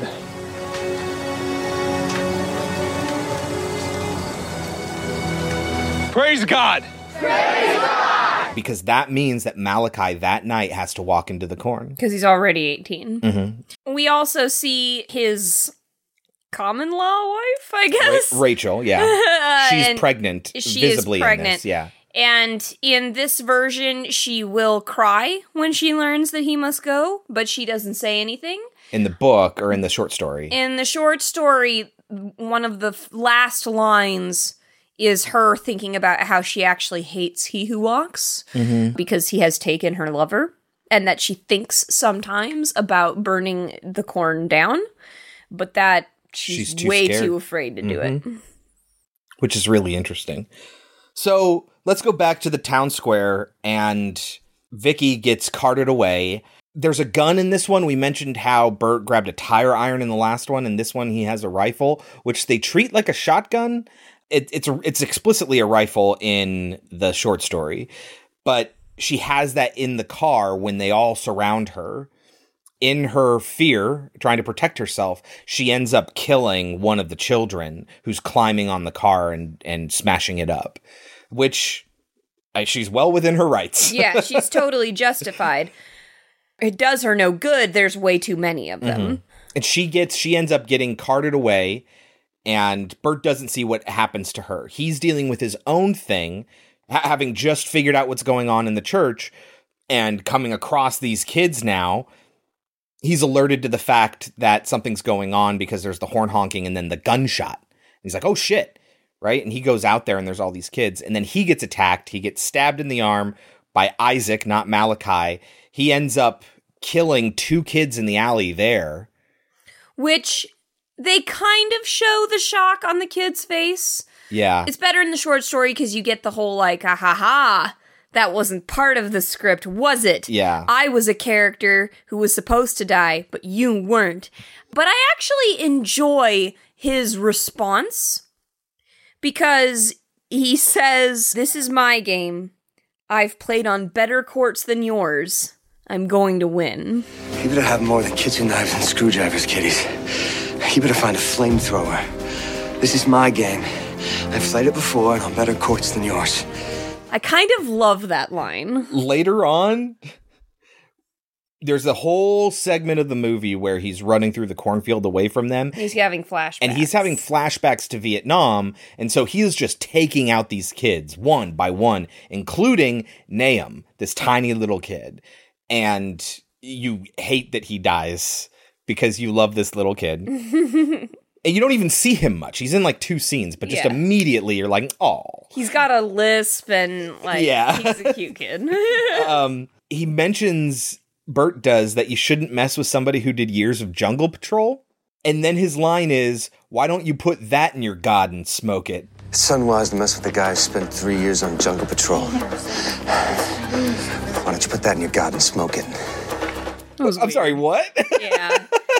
Also, I meant to look this up. At one point, he says, come out, you black pajama. Yeah, I looked it up, and it was just showing me black pajamas shopping. I'm like, is that like a racist thing from Vietnam or something? I don't know. I really don't know. And I'm sorry if we've offended anybody. Yeah, if I just said an offensive term, I don't even know that I did. Right. Oh, there's so many lines that we're skipping that I love. When he first sees the kids, he calls them assholes or something, and And Malachi goes, "It will do you no good to curse me, Outlander." Also, an interesting little thing that they included, when he's running through the town, he sees in one of the clothing stores that they've put the corpses of adults in place of the mannequins, which is weird because they're supposed to be in the corn. Like, they were supposed to be offerings. Yeah. So I don't know what that's about, but it was weird. There's also this fun. really weird thing when Isaac is on the roof that they show next to him on the roof is the Blue Man. Yeah. And it's like, do they just carry the Blue Man around with them? Everywhere.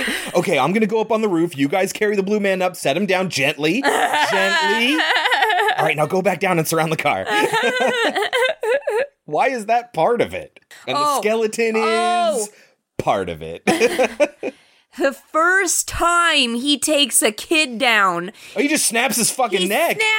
He snaps his arm through it. Yes. It's just a compound fracture. It is super real looking. Yeah. And I'm sure if you go back and watch it again, it's not. But since you're not expecting it to be a prosthetic, you're not ready for the bone to just come right out in a single shot too. Which was pretty cool. But he does. He just snaps some kid's neck too. He slits one kid's throat. He guts one kid. Like, he is just going hardcore at these little kids. And you can tell why in 1984 this shit was not in the original. Yes. Also, did you notice that they played the same music from the original? Did you notice that? No. They do. It's a choral sound. It's like kids going, or something like that. They used it in both. I love that. And I do really, really love that the remake takes dialogue heavily from the short story, but it also includes some really fun lines from the original, and it found interesting ways to interlace them throughout. Yeah. And I really liked that because it showed that, like, hey, we get it. You probably loved the original. We did too. It's just that it wasn't very close to the short story, and we want to tell that story instead. And so they kind of put all of it together, kind of what Dr. Sleep is trying to do. Yeah, I was thinking the same thing. I thought of Dr. Sleep. Mm-hmm. Because how is it that you try to stay more faithful, but you still want to take advantage of the cool shit in the original? So, yeah. So, for example, one of the lines that they lace in, at one point, Vicky says, "Gatlin's got religion." That's from the original film, and that's said by the gas station attendant. Yeah. I also really enjoyed when, in the original, when Malachi first takes Vicky, he says, "We've come to bring you peace." What do you want?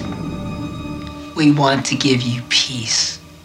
And in this version, it's right before she dies that they say, "We've come to bring you peace." Mm-hmm. We come to give you peace.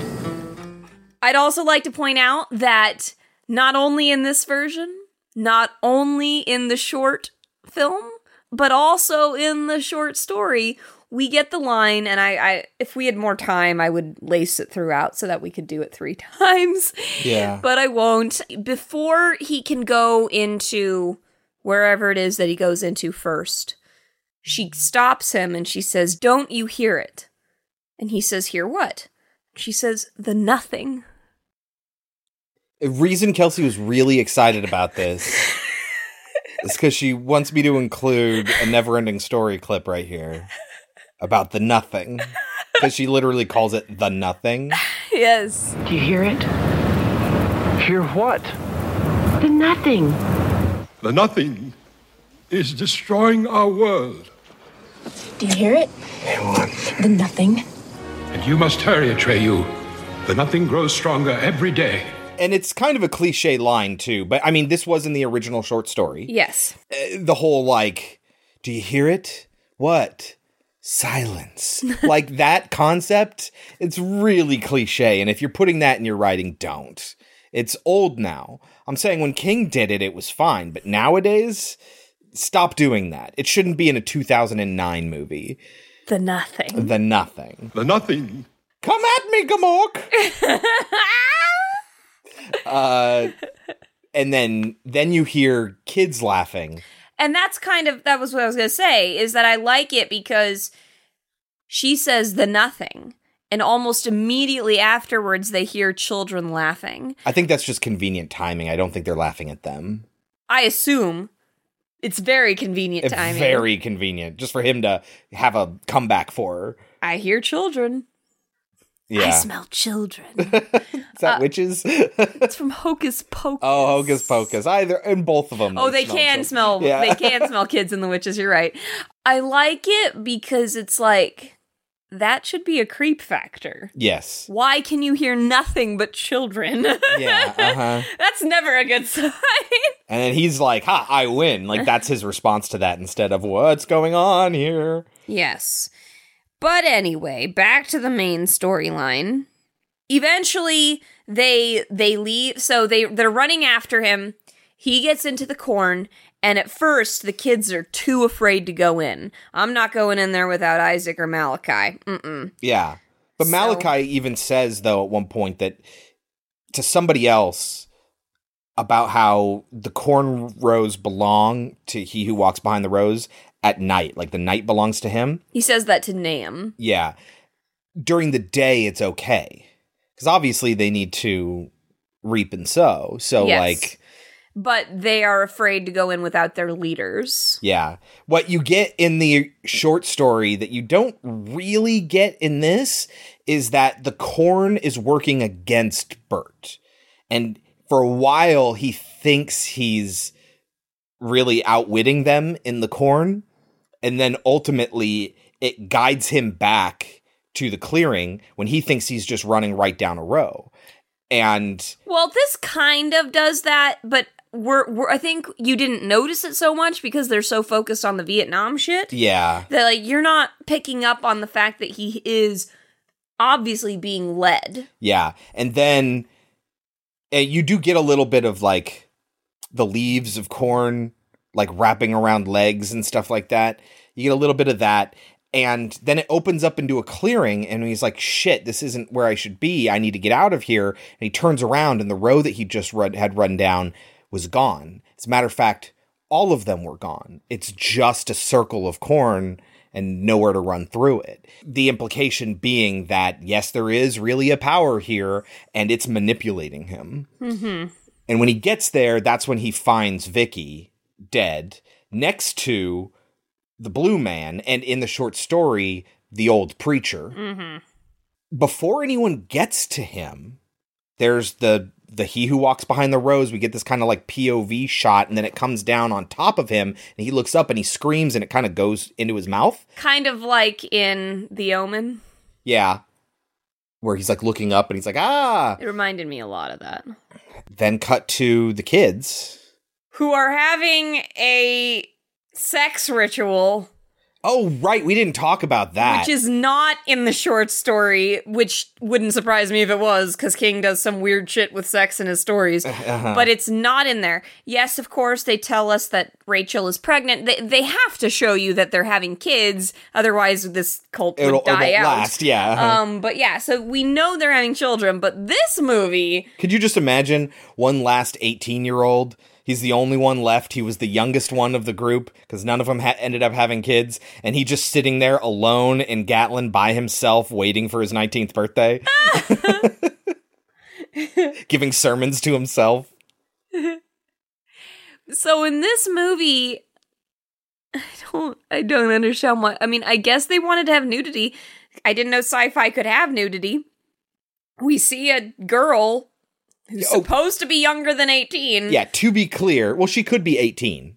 Guess. Well, no, because you have to have the 9 months. Yeah, well, maybe it's her 18th birthday, and that's when they do it. Pretty close. Yeah, no, I know. But we didn't say before, this was actually a sci-fi movie. That's where it aired when we say it's made for TV. It was originally on Sci-Fi in 2009. Actually, it will be 10 years ago... God, when this will go up on Monday, the 23rd? 3 days. This aired on September 26, 2009. In 3 days, it will be 10 years old.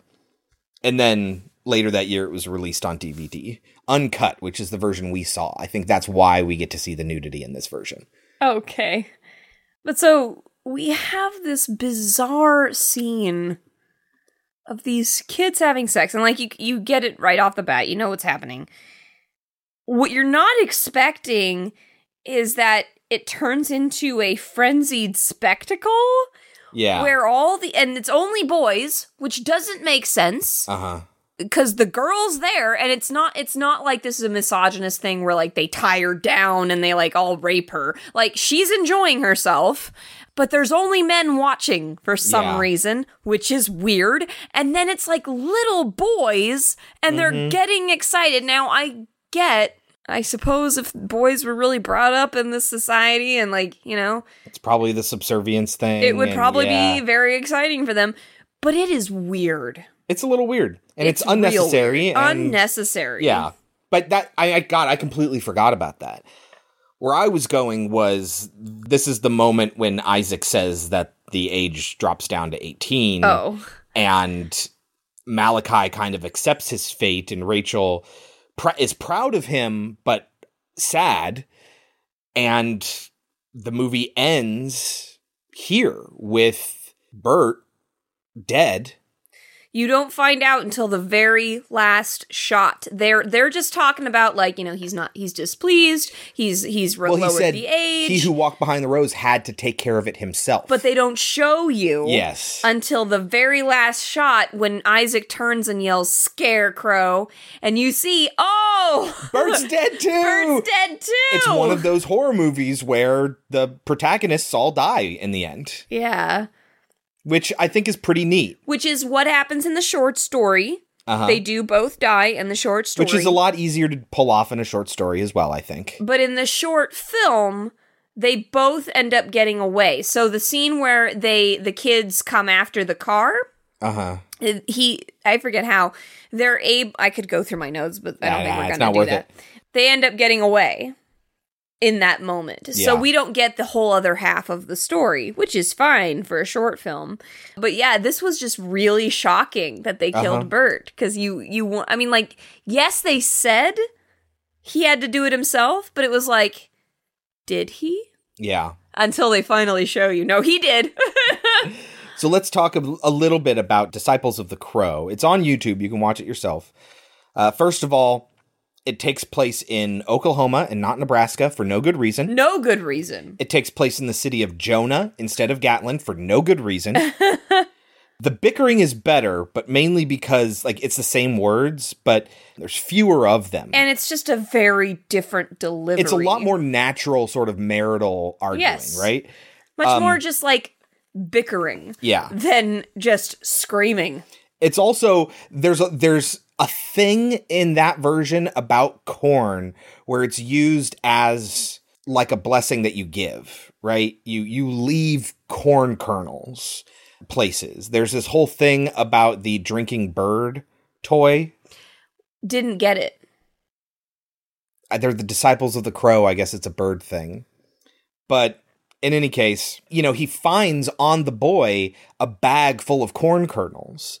And so and a crow's foot. Yes. And so when they are listening to the sermon on the radio and the guy says, "Defiler of corn," and then she turns it off and he's like, "Wait, what did he say?"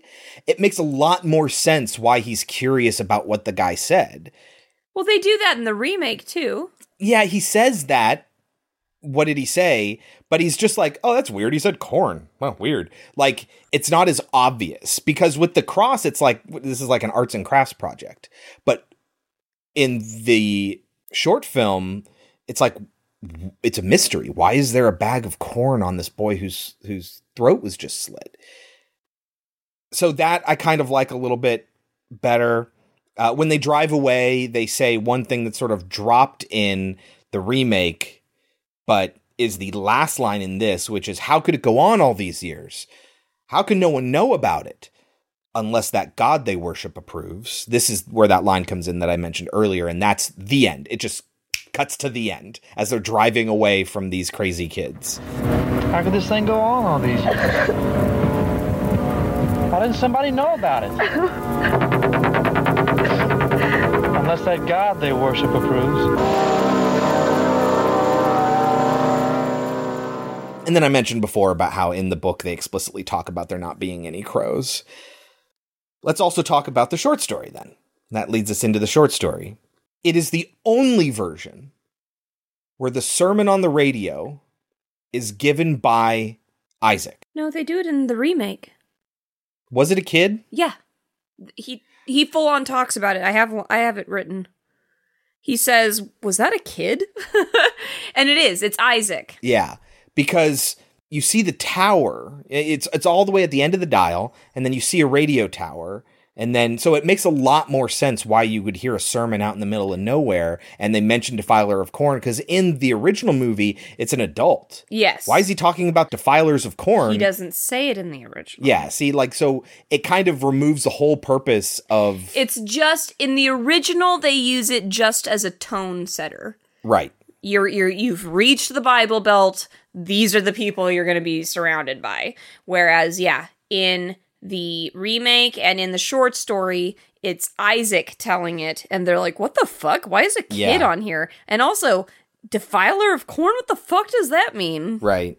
In the short story, that's one of very few sermons. We have that one on the radio. We have the writing in the church that Bert finds, but it's not given out loud. And then we have the sermon at the very end where Isaac says that he who walks behind the rose is displeased. Mm-hmm. And that's it. You really don't get much from the kid's perspective until after Bert dies. Mm-hmm. Going back to that moment in the town square where the car gets surrounded, we see that happening in real time. In the short story, he hears the horn and he kind of lets her stew for a little bit, right? Then he hears some other noise and I don't remember what. And he goes outside. And that's when he sees the car surrounded by these kids, being attacked by these kids. And that's the first time you see any other character aside from Bert, Vicky, and the kid who died in the road. And so I find that fascinating because every last little bit of this story is told from Bert's perspective. And I think that would be really interesting if you took out everything else but Bert's perspective. You'd probably get the short film. But yeah, you get...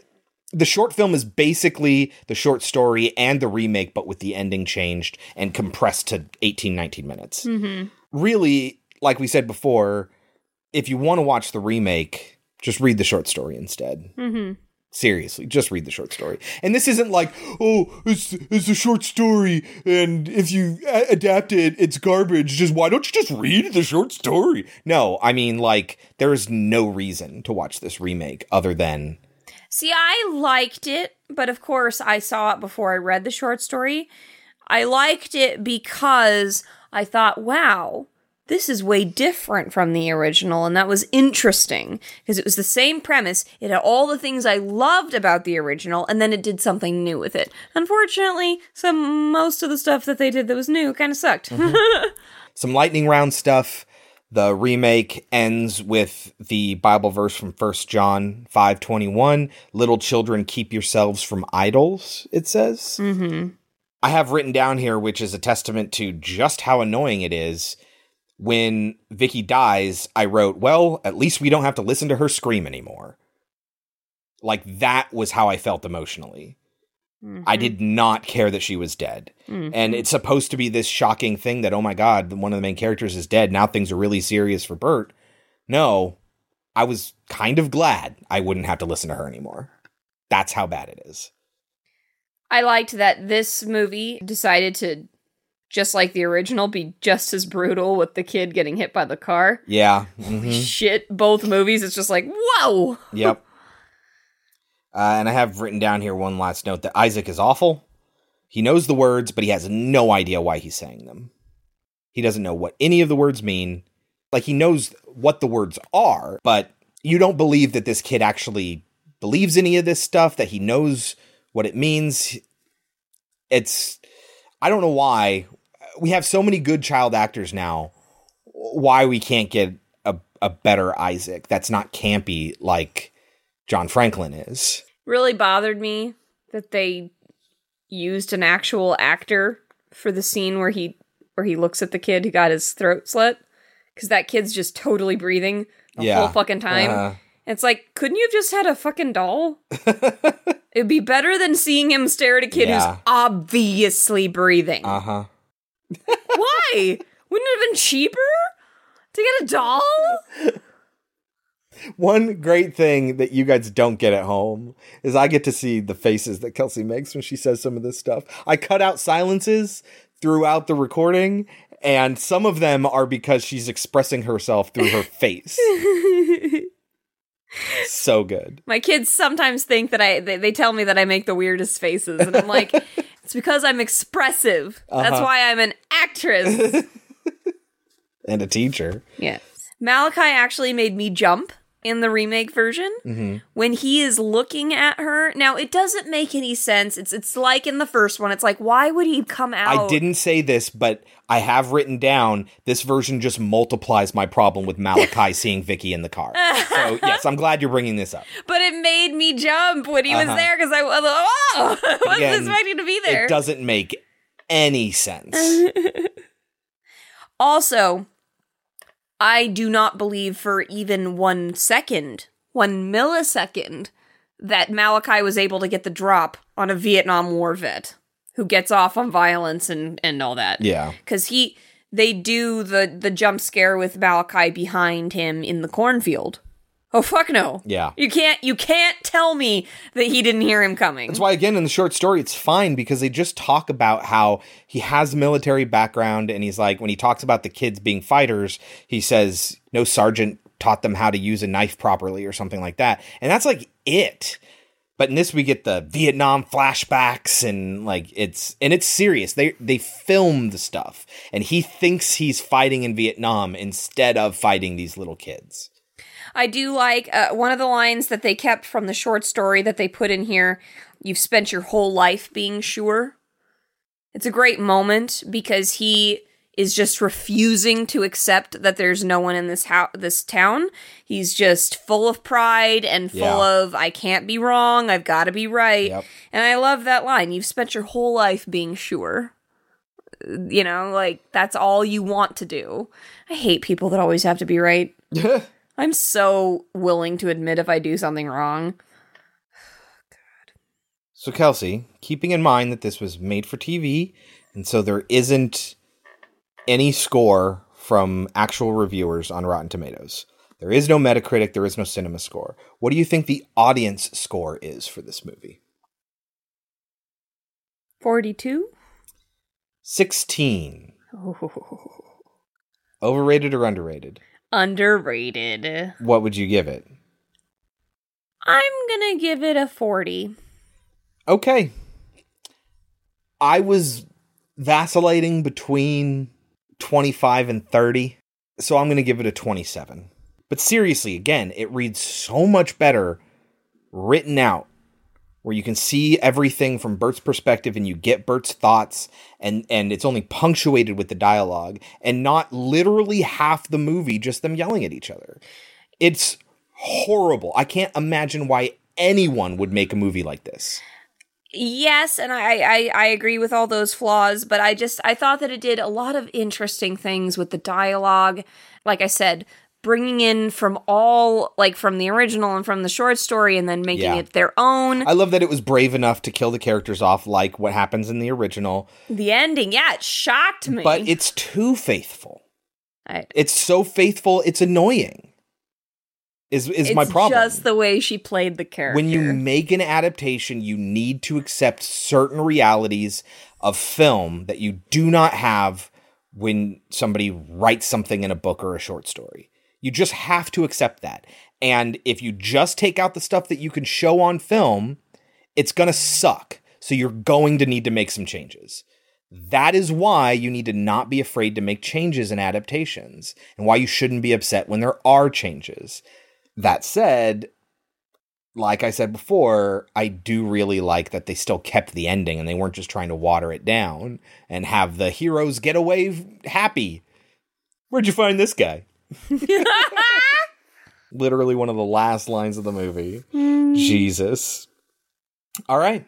And that wraps up our double feature. The late night double feature show Of 1984's and 2009's Children of the Corn. What are we watching next week? Next week is a recommendation week. Yeah. What are we watching? We are going to be watching The Fog, and The Mist. How about that? Yes, and this comes to us from Anthony. We sure are doing a lot of Stephen King lately. Yes. But Not that I'm complaining. Both of those were recommended to us by Anthony. Thank you very much, Anthony. Yes, I know it was probably a while ago, but it was. It takes a long time to get through this stuff, guys. Even when we're doing 2 movies a week, it still takes a good long time to get through all this stuff. Well, thank you very much, Anthony. I'm excited for these. Until then, you can always reach us at podcemetery.com. Follow us on Twitter at podcemetery or email us at podcemetery@gmail.com. Don't forget to subscribe in your podcatcher of choice and rate and review with a 5-star written review, which would be the biggest help to us there. More helpful than that, though, is sharing us with your friends, and even better, listening in the first place. So thank you if you're listening to this. We love each and every one of you. Thank you all so much. Until next time, I've been Chris. I've been Kelsey. And this has been Pod Cemetery. But before we go, Kelsey, any last words? Seize him! Punish him! The Lord has chosen me as the bringer of his word and the giver of his laws. Disobedience to me is disobedience to him. Do it now, or your punishment shall be 1,000 deaths, each more horrible than the last.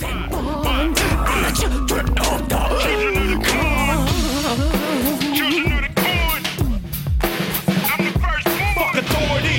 Hit your ass in the head with my 40. You gon' see more of me after school. You better run to your car. Class clown already know I'm a star. The children of the corn was born from your torn and twisted ass ways.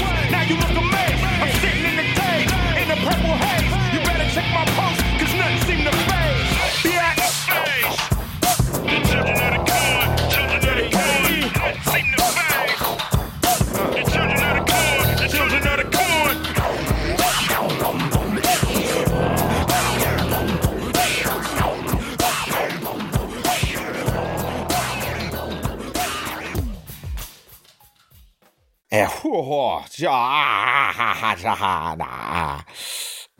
Is this when he blasts off? Or is that later? No, that's later. That's at night. So while Mal, I don't know what happens there. I'm going to find out here. Because my next note is about him blasting off. It's the best. Yeah. It's so bad. Do you know what that's from? Isn't it He's the Best? No, it's the best. What is it? What is the it? Gate. Oh, yes. Yeah. That's the best. The rocket goes off totally. Yeah.